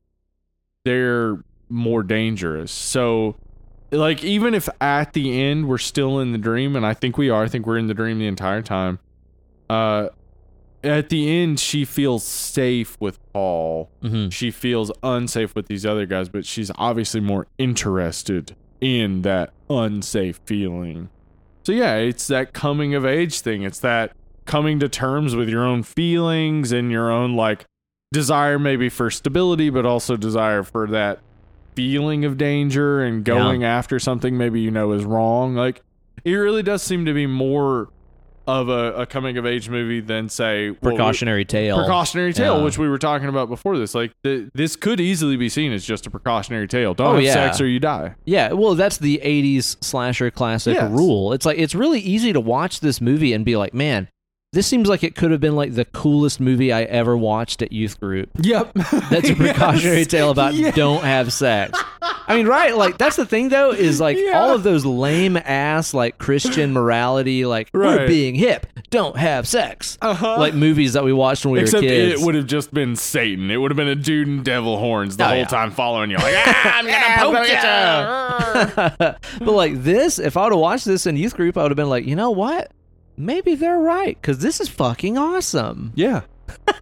I think it's easy to watch this and regard it as a morality tale. But Yeah, it is. again, I don't think that so. it's that. Yeah, I man. don't think that is in the least. But I was even thinking about it too, man. As far as like, if you are watching this as Jay's dreams of all her anxieties of coming into her Right. adulthood and stuff like this, even whenever she encounters the entity in the house the first time, and it's that one chick that's just like pissing in the floor. Didn't she was fucking peeing the bed because she was scared in her dream? Because a lot of times, like whenever you had That's dreams when you possible. were a kid, or and, at least you have dreams where you're peeing or someone's peeing, and it ends up being that you need to pee. Exactly. You wake up and you go to the bathroom. right, exactly, yeah, you wake up and you're like, oh my god, I gotta pee. That's why I was dreaming about that. Right. I even wonder if that's significant in some way, because Maybe. otherwise, I can't think of why the pissing would be in any way relevant to this. But a shout out to a girl in the kitchen pissing herself. She's my neighbor, Alexis Spradlin. Spradlin, huh? My Pretty close. sister from a similar named Mister. That's right. Yeah, we do. I mean, if your name is Spradlin, Spratlin, or anything of the like, we're somehow related. I'm just kind of thinking that you're General Mills and they're Malto Meal. Oh damn! They're bag cereal. So as she's fuck. the better version. No. She's bagging. No, Malto Meal's always the better. Is it? It is. Come on, man. Their fucking Cinnamon Toast Crunch is not as good as Cinnamon Toast Crunch. What? It's not. Okay, maybe not. It's not. Some Okay, of the maybe other not. ones are better, Mm-hmm. but not Maybe that not. one. But the Fruity Pebbles are better. Are they actually? Yeah. The Boy, it's been a Cocoa long time Pebbles- since I had a Fruity The Pebble. Cocoa Pebbles of Malto Meal are not better, but I have found the Kroger brand Cocoa Anything has more cocoa. Kroger brand stuff fucks. Hell yeah. Really, they know what they're doing over If there. you're at if Kroger you're brand. if you're near a Ralph's, you go on in there, buy you some Kroger brand stuff. I'll tell you what. no doubt, man. Mhm. That They own a sparkling bunch water of- they've got is great. Dude, Kroger brand's where it's at. Mm-hmm. This episode brought to you by Sponsored by Food City. What? Food City. Why did I check my watch? I don't You even did have kind a of watch. look at your non-existent Yeah. not watch. Brought to you by my non-existent watch. Hair and knuckles. Mm-hmm. So let's talk about the cast some, because Okay. like I think this cast is amazing without Yes. like, Without having like Having big any A-list names. kind of people in and here. that's what you need for a horror movie. I think is no names. The moment you put a name in, you're winking. It seems to me in a horror Yeah. movie. Yeah. Like the moment you put a name You in, know you're that saying like, guy. huh? You know this guy. Uh-huh. So Micah Monroe, who is great as Jay, she's in that movie you saw recently with Bill Skarsgård, Villains. Yeah, Villains. And She you said was it was really great. good Yeah. in that, man. She was Yeah. fantastic. I think she's got a bright future ahead of her. I would believe so. A nice young lady. I think anybody who sees Paul will be like, I've seen him and stuff. I said that You to myself. have. I was like, I know him from something. Yeah, what have I he's seen on all him sorts in? of stuff. I Yeah? don't know. Bunch of A things. bunch of things. Bunch of things that were filmed. Yeah. But yeah, you've seen him. So Jake Weary, though, the guy who plays the guy who gives her the it, Yeah. he was in It Chapter 2. He's the ringleader of the guys who beat up the gay couple Oh. at the beginning. Ooh, that's why he was so unsavory to me. Yeah, he has that look to his face where it's like, that guy would beat up a gay couple. I would feel so bad though. Like if I If was you just looked typecast like that, as yeah. asshole gay beater. He's I would feel bad if I was I think that some guy. of it's his facial hair. His mustache grows into a frown. Yeah. Naturally, and it makes you just look like a He's bad. got that. I'm sad I can't just be myself. I'll beat you up for being yourself. Look about him. Yeah. That's the deal. But, Yeah, he's great. My favorite in the entire cast is Olivia Lucardi, who plays Yara. Yeah, Yara don't give too much of a fuck. I in love this. when she farts. Farts are fucking hilarious. It's always I wrote funny. It down It's here. always funny. I actually wrote that exact thing. Farts are are funny. fucking hilarious. They are. That's the funny thing in this movie, though, is like it's easy to just sort of like pigeonhole her as like the grosso friend in this. No. But then at the same time, she's the one the that's like source of, dispensing wisdom. in Yeah, this, she's too. the source of wisdom. She's the source of like I guess perspective in each moment. Like here, I'll provide this. Well, she even has that little monologue at the end where she's talking about like the inevitability of death. yeah, and stuff, she's too. reading from the idiot, and I did write. Can we get some more mouth noises, please? Ugh. There are a lot of mouth noises. There was, in that yeah, scene. there was. But Anyway.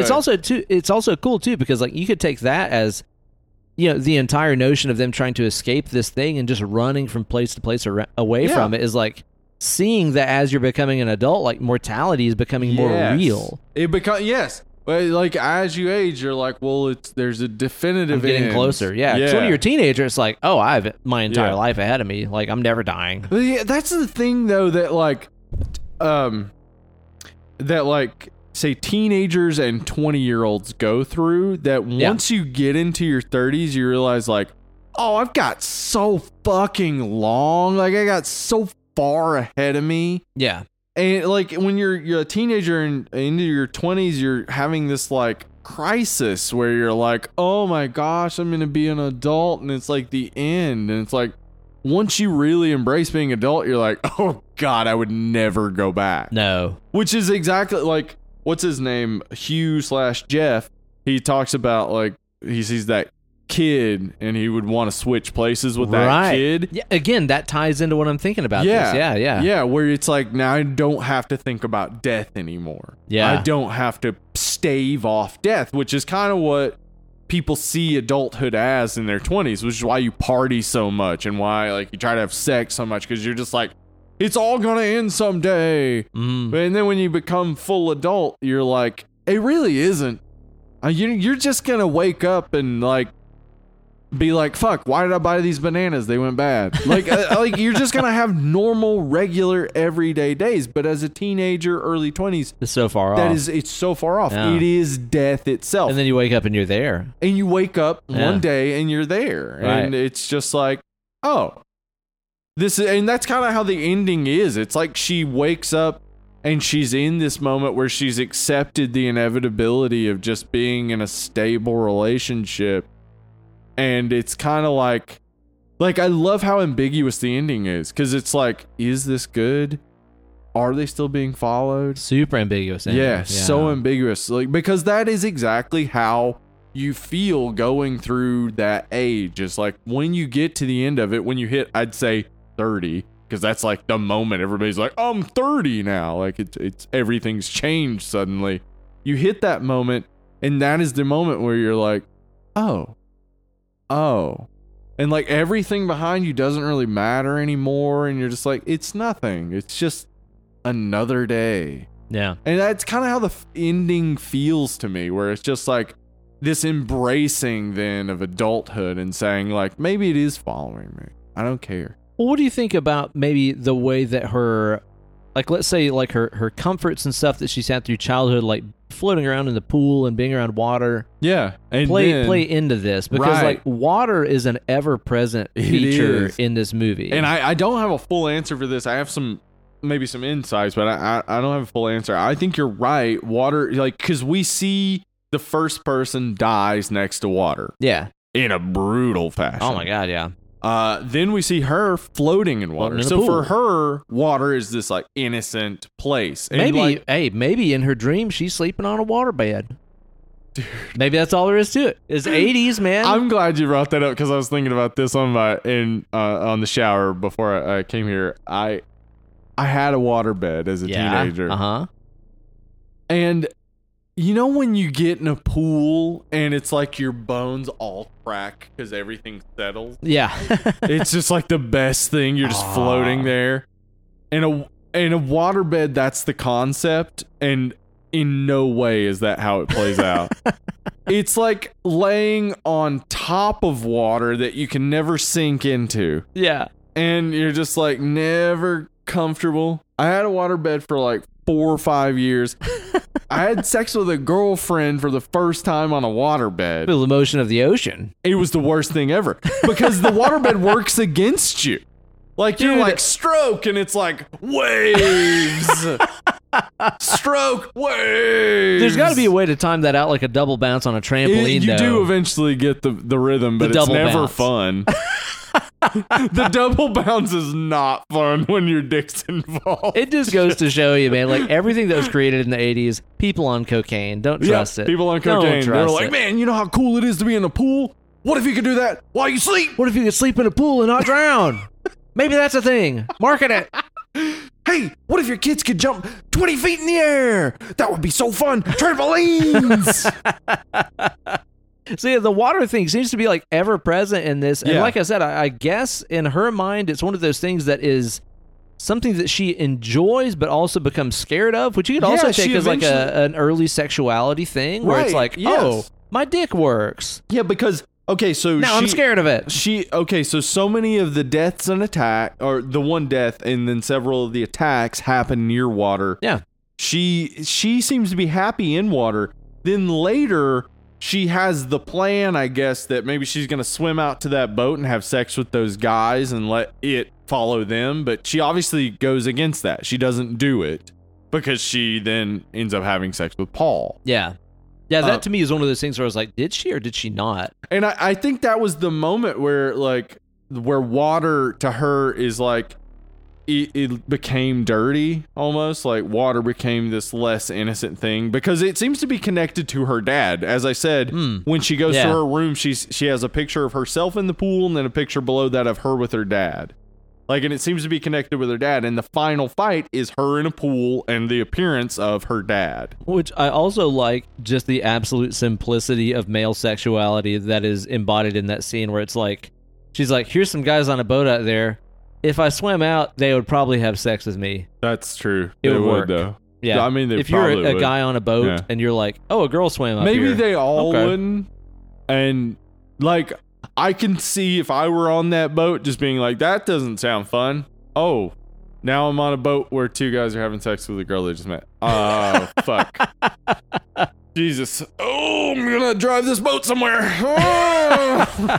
We're still reptiles. Yeah. Men are still reptiles. Yeah, Let's be honest. that's true, but I'm not. I'm not that. Yeah, I'm yeah, not yeah. interested in that. No. And I think a lot of guys aren't, but maybe would feel the pressure No, to do it. if I was on a boat and some lady swam up Instead from of the have shore and sex was like, with me? maybe you guys want to do it, I'd be like, this seems really strange to me. Yeah, this is weird. I don't know about this. And maybe that's what happened. Maybe that's why it didn't succeed. Maybe. We don't see any of it because That's true. it's a dream. Yeah. Yeah, because in her dream, she was like, maybe I have sex with those guys over there. Blink, I'm somewhere else. Okay, I didn't do that. That is how I it goes guess. out. Yeah. Yeah, you're right. You're right. Yeah, because otherwise it just, like, otherwise you'd have to deal with what Quentin Tarantino talks about. He had some critiques Yeah, let's for talk this about movie. his assessment of this. Yeah. He liked this movie but didn't love it. And he said that it's good, not great. And there were so many moments it could be great. And really his problems with it were these inconsistencies and the fact that the thing that follows, the entity, seems to have very little power in the beginning but more power in the end. Yeah, it begins like moving physical objects Right. and shit like this.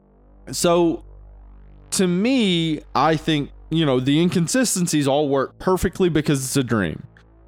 I think he's also wrong when he says that the entity's powers don't make sense.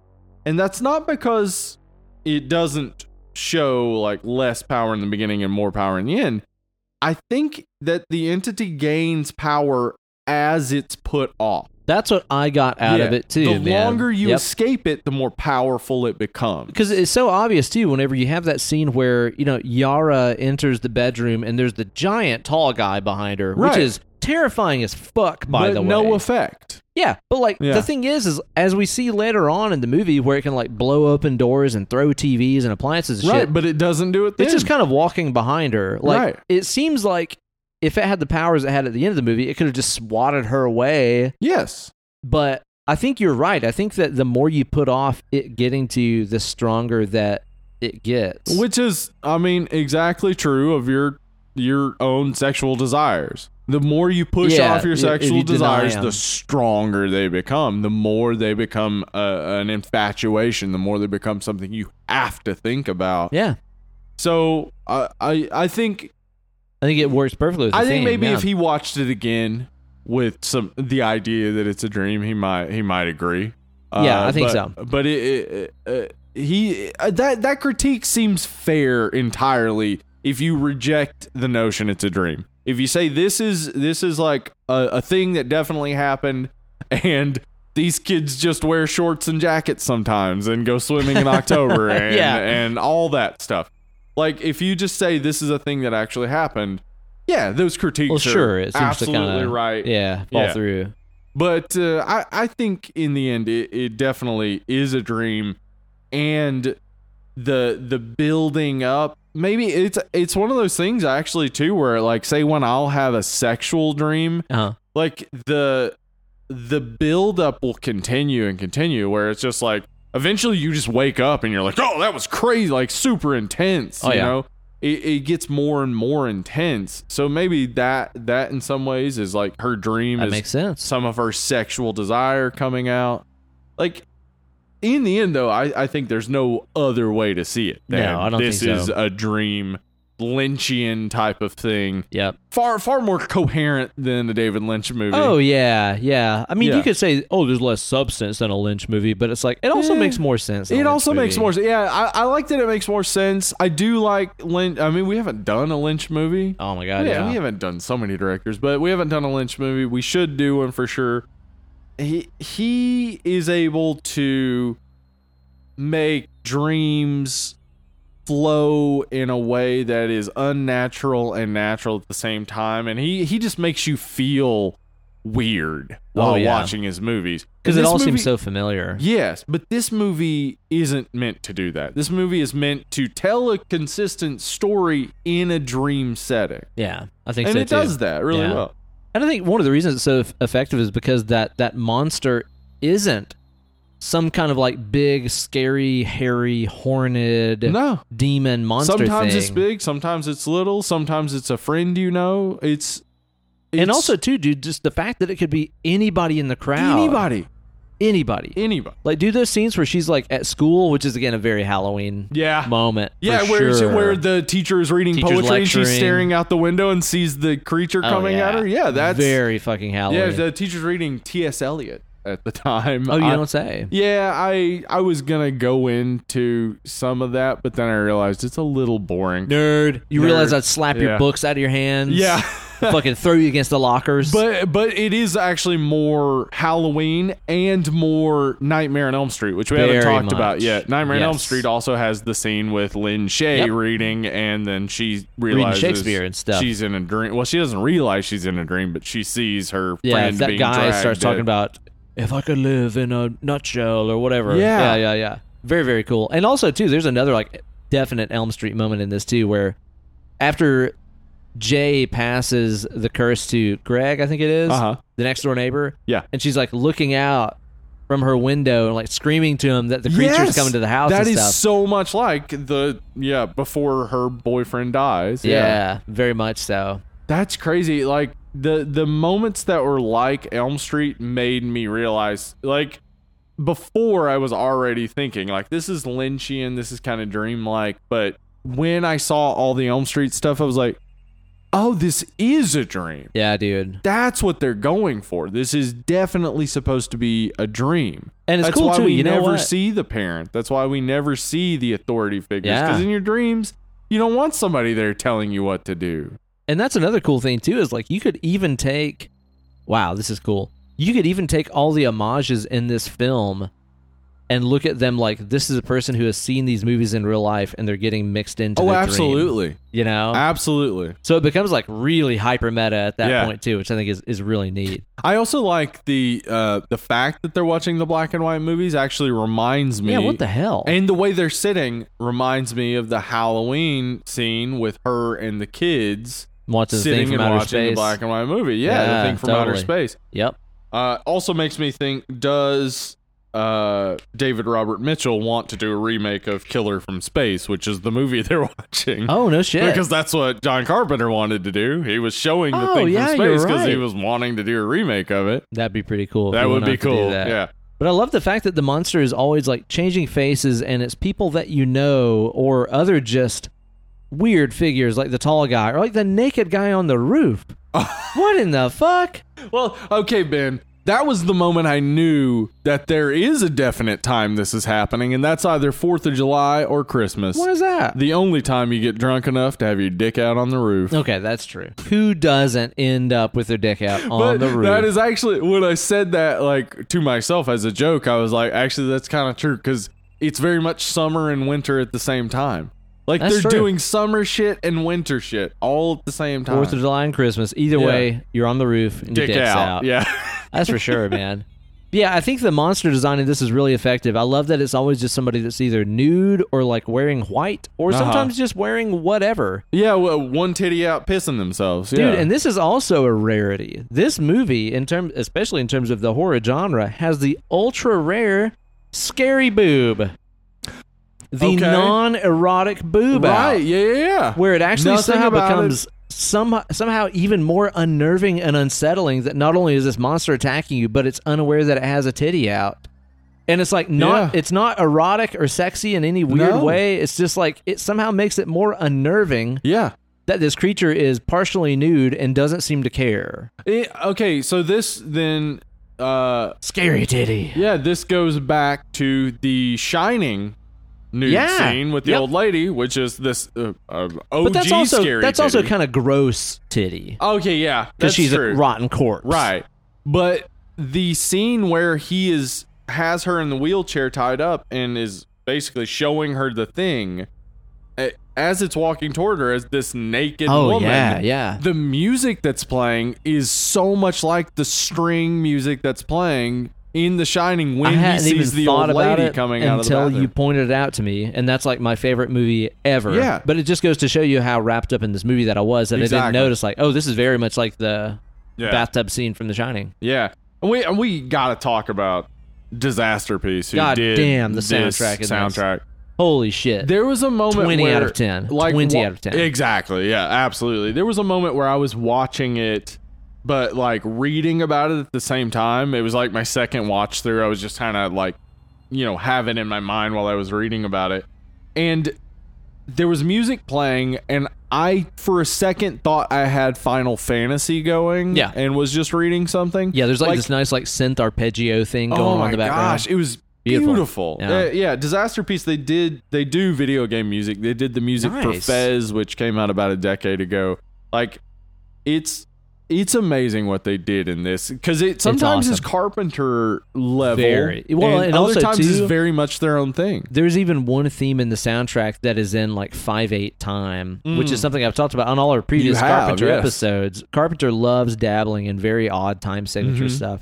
And the classic Halloween theme is in 5/8. Yeah, it's like he does a lot of stuff in odd time signature, and the fact that they even included one simple synth-based theme in 5/8 in this that doesn't just ape the Halloween theme. No, though. It's its own thing. It's mimicking things that you only notice if you know John Carpenter's music well. And you know what? Again, this is like if you watched a fucking Carpenter movie and then went to sleep and had a nightmare and it had a soundtrack. Yes, where it would be like very kind much of the same, but not really the same. Yeah. It's what this feels like, man. Yeah.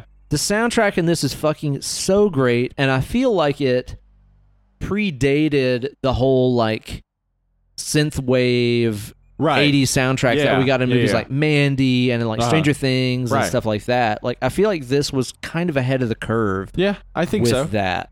Yeah. It also just doesn't like beat you over the head with being like, remember the fucking 80s? No, it does not. That is one of the best parts about it.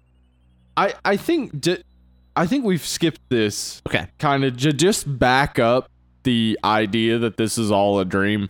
I should point out that David Robert Mitchell said that this is based on anxiety dreams he had as a child of a thing constantly following him, and he had them while his parents were going through a divorce. Oh, wow. Yeah, so like so much of this is coming from his dreams and from a period where he was going through this major change. Yeah. Like that.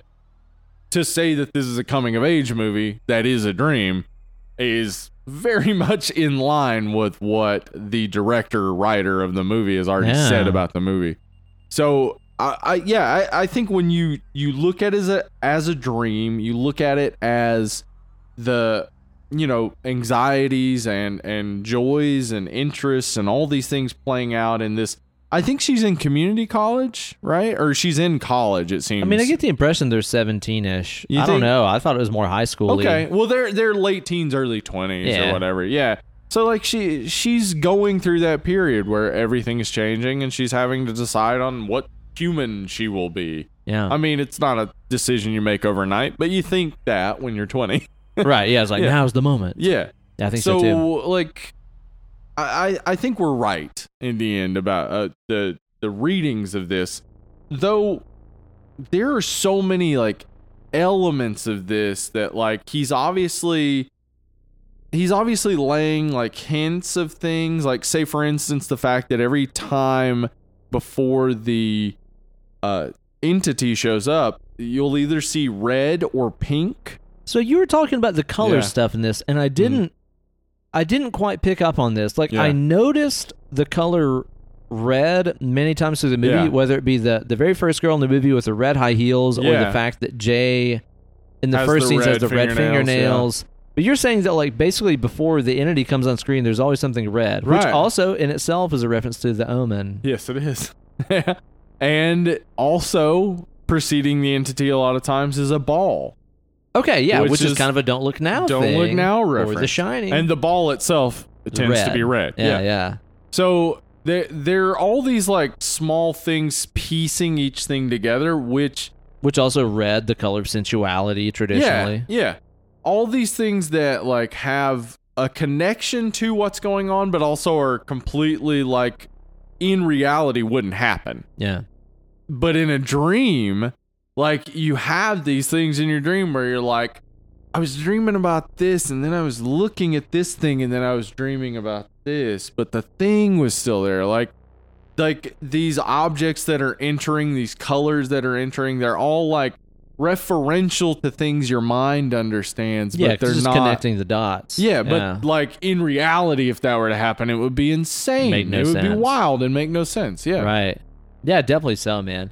And I'll tell you too, man, the way that the monster and the rules of the entity and stuff play into the cinematography of this Yeah. movie, I think this is one of the things that really makes this movie as fucking awesome as it is. Mhm. Within, I don't know, it's probably like 15 or 20 minutes of the movie, after she gets like chloroformed, which I totally forgot about. Yeah, that actually, when I watched that the first time, I was like, "Oh my god, is this like a rape?" Yeah, is movie? this like- yeah, I was yeah, yeah. not happy about it Uh-uh. at first. Yeah, But then you find out it's like, oh, so he can tell you the rules and show Right. this is real, which is still weird. it's and fucked still weird, up. but at least like I get it. Like it would be, you wouldn't believe them. yeah. Yeah, But, the way that the movie goes to tell you the rules and shows you that, like, it can be anybody mm-hmm. this entire time. And then you start catching on to the rules of the movie so fast, and there's so many wide shots. Like, this movie is Yes. all about the wide Yeah. shot. Huge wide shots, constantly training you to be looking. Yeah.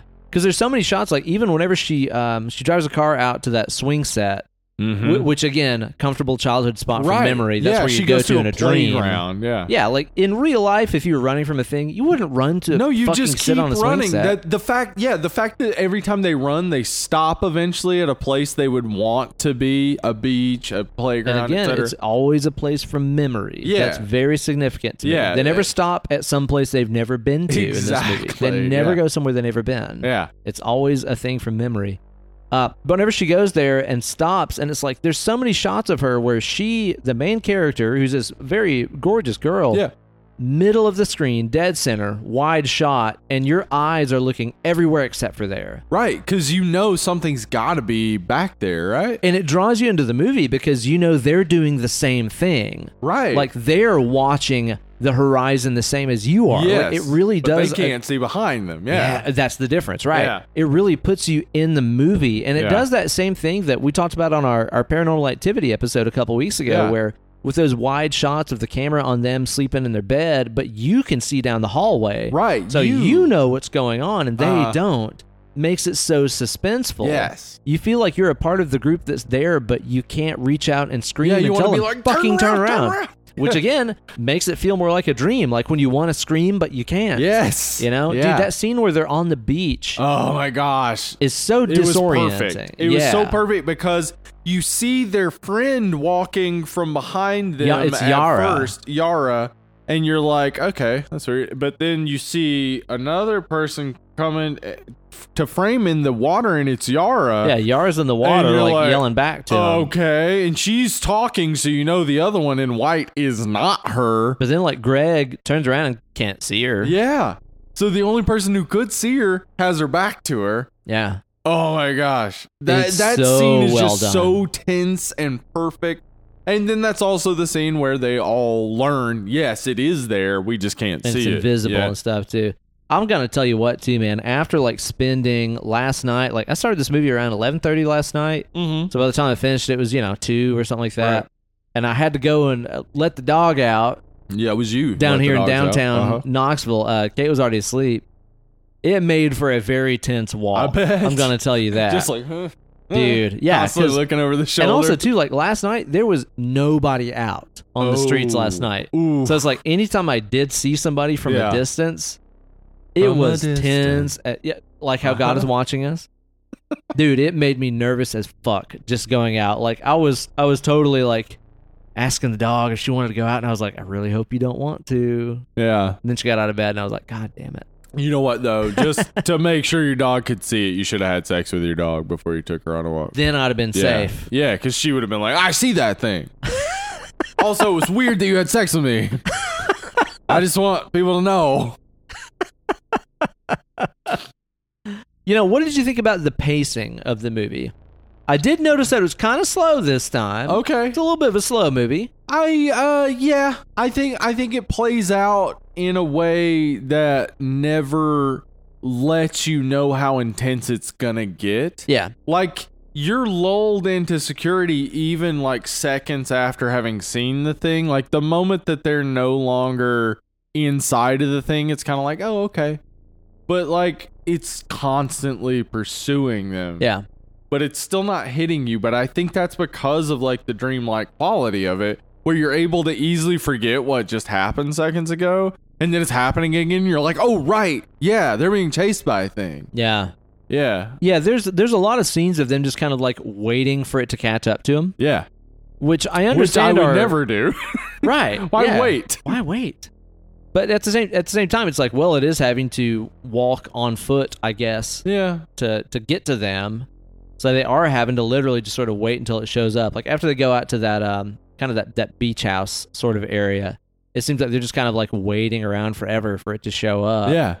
And there are a lot of shots of them just like sitting around on chairs, Just and stuff like chillaxing. that. Yeah, Yeah. just chilling. But I don't know, like I never got especially bored, but I could also understand people being like, yeah, it was kind of slow. Yeah, it's an hour 40. I mean, it maybe could have been a little bit shorter. And just, I don't know if it would have made it better though. I don't know that it would improve it. I mean, I could see if somebody has that complaint, but it's also like, yeah, I mean, it's a slower movie. That's fine. It can be a slower movie and be good. But whenever it is slower like that, it makes the moments where there are intense scenes, More like let's say intense. the kills and Yeah. stuff like that.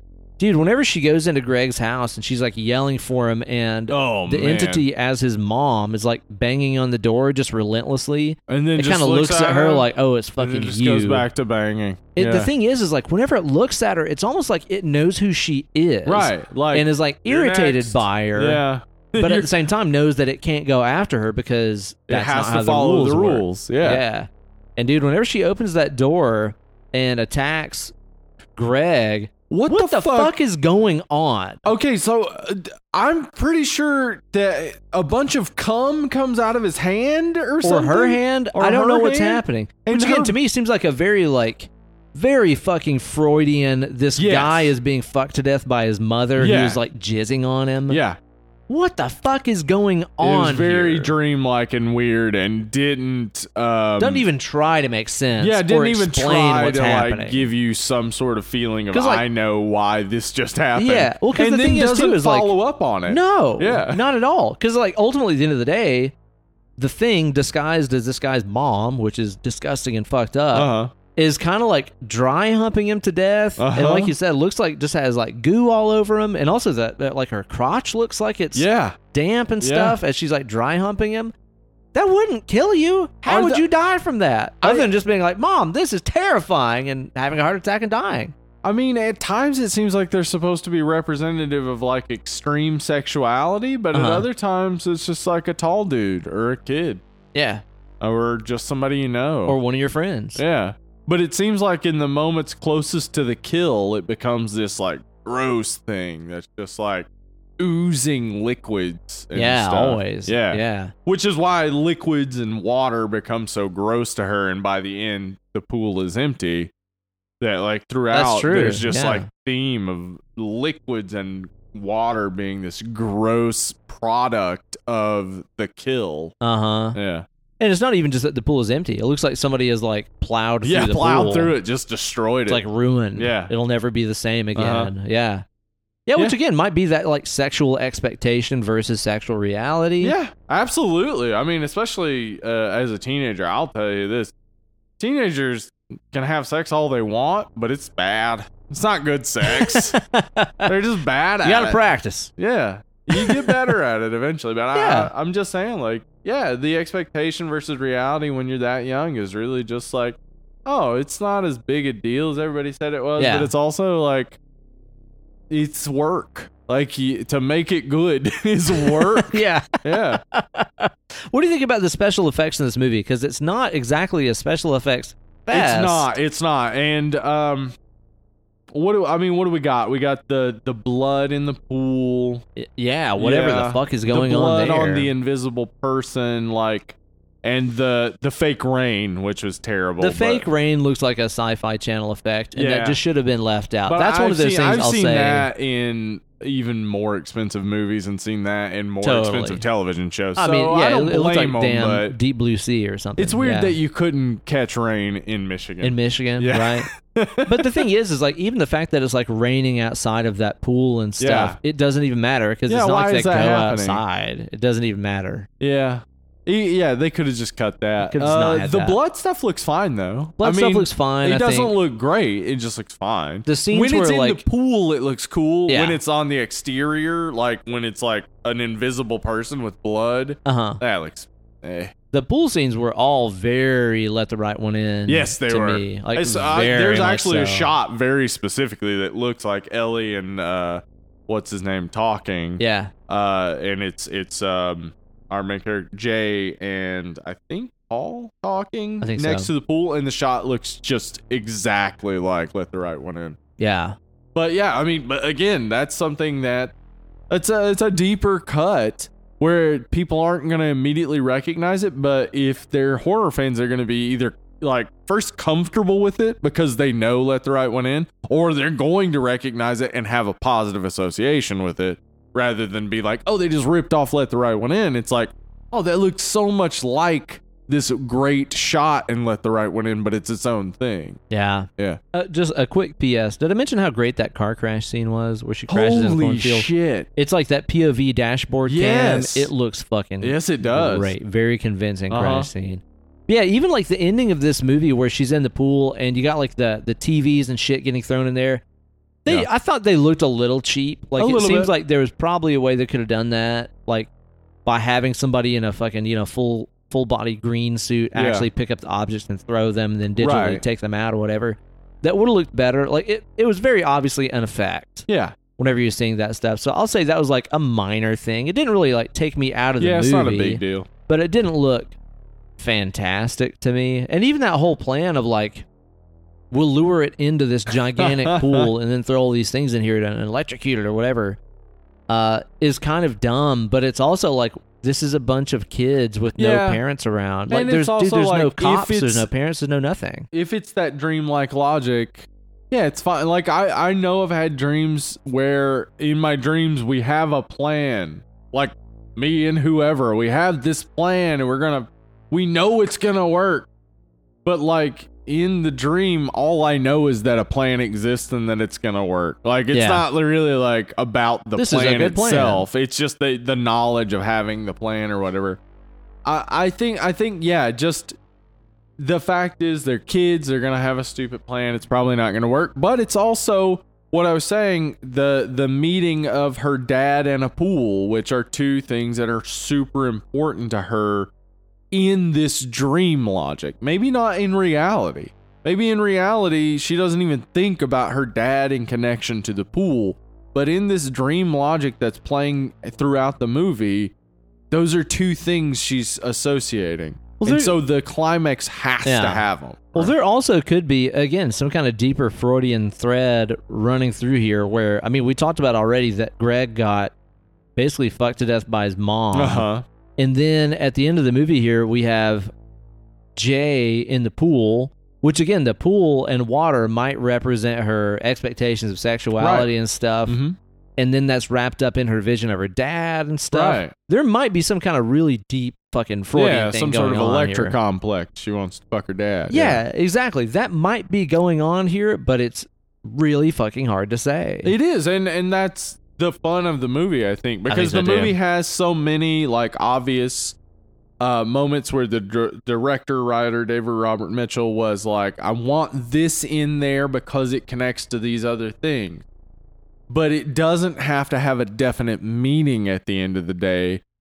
It just has so much meaning throughout. Like within its own logic, within its own consistency, it has meaning, but it doesn't have to have an overall, like, this is the life lesson I take away from It Follows. Yeah. Because I don't think there is one. I think what It Follows is saying is like, man, dreams are fucking crazy, right? Yeah. And when you're young and dealing with these issues, these are the types of things that you are focused on and dealing with, and we all go through it. Yeah, I think so too, man. It's such an original feeling flick to me. Like, even though, like we said, it does pay homage so much to so many things, to me at the same time, this is a very original premise for a movie. Mm-hmm. And ultimately, at the end of the day, it's like you could square this away and be like, well, the premise is you have sex, you die. That's every 80s slasher. Right. In a lot of ways, but it's like, no, it's not really that. It really isn't that. Yeah. And I think it handles it in such a cool way that is nostalgic without just playing the member berries game. Yeah. It is dreamlike without being complete Lynch nonsense. Like, what the fuck did I just watch? I think it also does has so that well, Lynch man. thing of having all these attractive girls and kind of strange looking Yeah, dudes. weird, goofy looking guys. Yeah. That is kind of his thing. Yeah, that is a Lynchian thing. Yeah. And even like some of the acting and stuff to me is very Lynchy, where Yeah. it's like it's not super emotional, deep, complicated acting. A lot of it's very simple and strange. Mhm. I think it works, man. I can do too. understand why people wouldn't like this flick at the end of the day, and like my final thoughts for about sure. it and stuff. Like, I know why people wouldn't like this. I think if you're trying to watch this as a very literal movie, and you're like, it's Halloween, why are they in a pool? How come she's wearing a coat now when she's wearing a swimsuit Yeah, then earlier? it doesn't make sense. Then it doesn't make sense. No. But that's not what this movie is, you know? I think that it is so consistently inconsistent, to use that phrase we used earlier, as a means of showing you that this is just this big swimming pool of thoughts in this person's head that they're going through in their dreams. They're remembering things from their childhood. They're remembering things that happened to them earlier that day. They're thinking about their present with their boyfriend and girlfriend. They're thinking about their future. I think that it's all just this shit swimming around in this girl's head. Yeah. And that's just all that the movie is to me. I agree.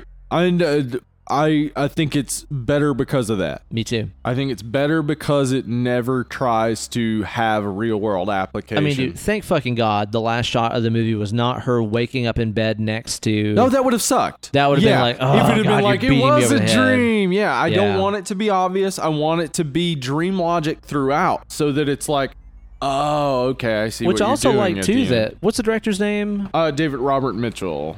Dude, also, P.S., he is definitely going to try to assassinate a political figure later in his life. 3 names. Yeah, absolutely. That's an assassin in the making. But I like the fact that he knew. It's like, yeah, if I spelled it out that way at the end, people would know what this was. But he was like, also, that would cheapen the entire thing. So I'm not going to do it. I meant to what he has another movie called Under the Silver Lake, which I've never is seen like any of his other movies. it's like a noir sort of thing. Maybe Okay. like from reading it, not reminded me by story, but reminded me by feel of Brick. Okay. I don't love Brick. I hate Brick, dude. I'm not a big fan Such of a Brick. fucking pretentious, stupid But, movie. I am interested in watching it. It has Andrew Garfield. Okay. So I'm interested in future things he has in the pipe because I really liked this. For sure. Yeah. No, I hope that we get more from this guy. I hope that he does some more horror flicks and stuff so we can see his outlook on other things. So what's your score on this, Ben? Dude, What I do you think say? this to me, I think is probably an 8.5. I Okay. think this is a very fucking strong movie. I think that, like we said, if you're a fan of horror flicks, you'll appreciate it for its homages. If you're not, it won't bother your enjoyment of this movie. No, not whatsoever. Yeah, this is one of those I would say, like, if I'm trying to get a younger person into horror movies, say somebody in their 20s, I would say this is the type of movie to watch. Well, and also too to show like crabby old fucks that like there's still good horror movies being made. Yeah, This is something I can imagine crabby old fucks not liking. Yeah, that too, I suppose. And dude, the soundtrack, I can't stress it enough. The soundtrack of this movie fucking takes it to another level. It really does. This with a different soundtrack would not be nearly as impactful. I can imagine, as a different soundtrack actually hurting this movie a lot. Totally. Yeah. And also, too, I love that there was also not soundtrack all the time. Like some of the really suspenseful parts really quiet in this. at times. Like I think the scene where is his name Greg is being attacked by his mom. Yeah. I think there's no soundtrack I don't believe during there that was part. any soundtrack. It was just like the knocking, dun dun dun dun dun. And it made you more like, what the fuck is happening at this point? Yeah, rather than being reminded, you're watching a movie. There's soundtrack, Right. you know?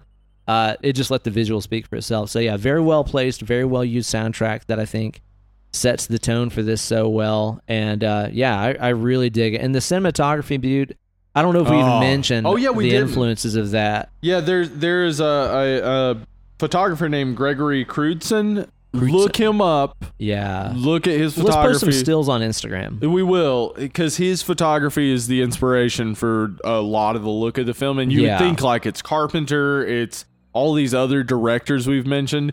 You see Gregory Crewdson photography, you will see it follows. Like, it looks so much like it. You just showed me a few pictures before we started recording, and it's all this like very intimate, domestic. Yeah.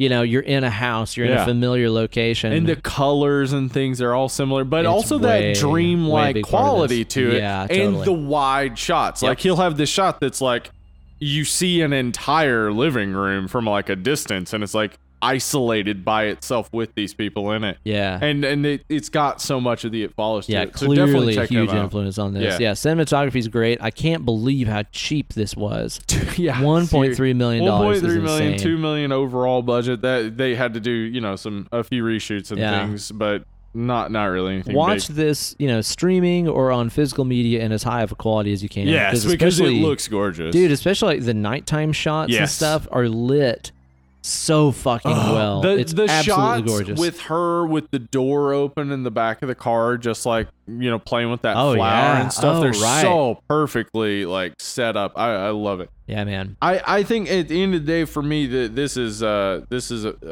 great movie.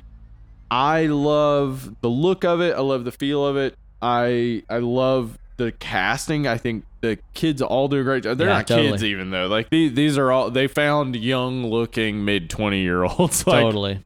Surprisingly, Olivia Lucardi, who plays Yara, is like 30. Whoa. Like, not in the movie, but this was only like 4 years ago. Kind of adds to the dream feel of this too, because you're like, how old are these people? Yeah. What year is this? What season is this? I know. Everything's ambiguous. Yeah. So like it just so perfectly put together and done for a overly modest budget. For me, this is, like you said, 8.5 to 9. Like this is one of those more perfect recent movies. It goes right up there with I think The Witch is better. I think Blackcoat's Daughter is better, but I think It Follows is like right up there. Oh yeah, this is in top 5, top 10 of the whole like 2000s era of horror so is far. Better for sure. I like this better than the Babadook, I think, because it's just more fun to watch. I was gonna say this is one. Yeah, this is the one. This is one that maybe people would like more than Babadook, because Babadook has the annoying kid, and it's real. It's a grind of a watch. Where this is less of a grind, more of a like dream-like, fun at times, funny, interesting, but also horror. Yeah, like very horror. So yeah, I love this movie. Awesome, man. Yeah, I've been wanting to talk about this since we started the show, so I'm glad that we finally got around to it. Thanks a lot to the people who suggested this. I know Kalani did, and... That's right. This is a Patreon suggestion, wasn't it? The person we pulled it, Austin Green. Austin Green, boom. Yeah, that's right. If you guys want to help drive the car and point this this show in the direction that you want it to go, you guys can join up on the Patreon page. Yep. We have like a $1, a $3, and a $5 level. If you join up at the $5 level, you can put in a movie that you want to hear reviewed on the show, and we draw those from a hat fourth episode of every month? Yeah, fourth episode of every month. So we do it every month. So far, it has been great a choices. blast. Like even the stuff that we didn't know has been fun to cover. So like, go keep on them there. Coming. Patreon.com/Dead and Lovely. Become a $5 patron. We're very interested in covering these movies. So I Ben, next week It's the beginning of March. That's I've been right. wanting to do this movie Okay. for Women's Month for a long time. That's right. Ginger Snaps. I have never seen this movie, and I have This is no a idea what movie it's about. you might not like when you Okay, watch it. all right. It's possible you won't like it. But it is a movie that I think, if you look at it in context of its time, very important and good. It's a good movie. I'll keep that in mind whenever I watch it next week for the show. That's going to be a fun one. I always look forward to getting into some flicks that I've never seen before and have no idea about, you know? So Yeah, I won't tell you anything about it. okay, well, that'll definitely be a fun one. Yeah, you guys be sure to go and check out that Patreon page. Rate and review on iTunes or whatever other podcast service you use. And we've also started up this new thing now, too, where if you go in there and write a review, keep it G-rated so it'll get posted, and also post a question that you guys want to ask us at the end of the episode, and we'll do that on another FAQ installment sometime as part of the Preview Palace. The first time we did it, it was a lot of fun. Yeah, it was. There's been a couple more good, fun Yeah. suggestions that people have put up. So be sure to go on iTunes, rate and review, and post a question at the end that you guys want us to answer at the end of the show. It can be anything. It doesn't have to be just horror movie related. Just ask us anything, and we will answer it on a future episode of the show. International listeners, we have decided that if you want to order a shirt, go ahead and order a shirt. We will send it to you for $7.50 shipping and handling. That's the same amount that we charge our American listeners. We will be making less on the shirts, but we don't really care. We just want to get you a shirt.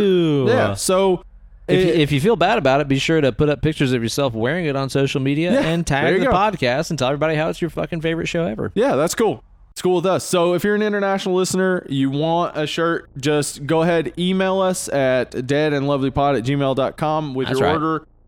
It will be the same price that it's been for all of our listeners here in America, which is $32.50. That's shipping, shirt, everything. Helps we'll us get out. it out to you. It That's helps us out. And, my friends at the post office miss me, I'm sure. All right, they need some visits. They do. They need a reason to see you. So, Yeah, you guys be sure to do that. Follow us on Instagram, social media of all kinds. yeah, at Dead Lovely Pod on Twitter and Instagram. We got a Discord. We got YouTube. It's youtube.com/Dead and Lovely. That's right. Facebook.com/Dead and Lovely. If you're looking for us, we're at Dead and Lovely somewhere. You can find us. Yeah, be sure to check that out. And be sure to tune into the show next week to hear us review Ginger Snaps. It's going to be a lot of fun. I look forward to getting into it and drink some more good old beers by our friends that have sent them in to us. I'm picking up a new shipment of goodies from Jeff. Yeah. I think they actually arrived at the shop last week, but I didn't go in because it was snowing here Okay. in Tennessee. So this week I'm going to go pick up a new shipment of beers from Sweet. Jeff. We have that he so sent many in. beers. Yeah, we're kind of building up a little Yeah. backlog here. So yeah, we got to work our way through these. So I'm looking forward to these next couple episodes because that's a good time to get a pull. Yeah, it is. All right, thank you guys so much for listening to the show. Rate and review on iTunes. You guys have been fantastic. We've been Dead and Lovely. We'll catch you guys next week.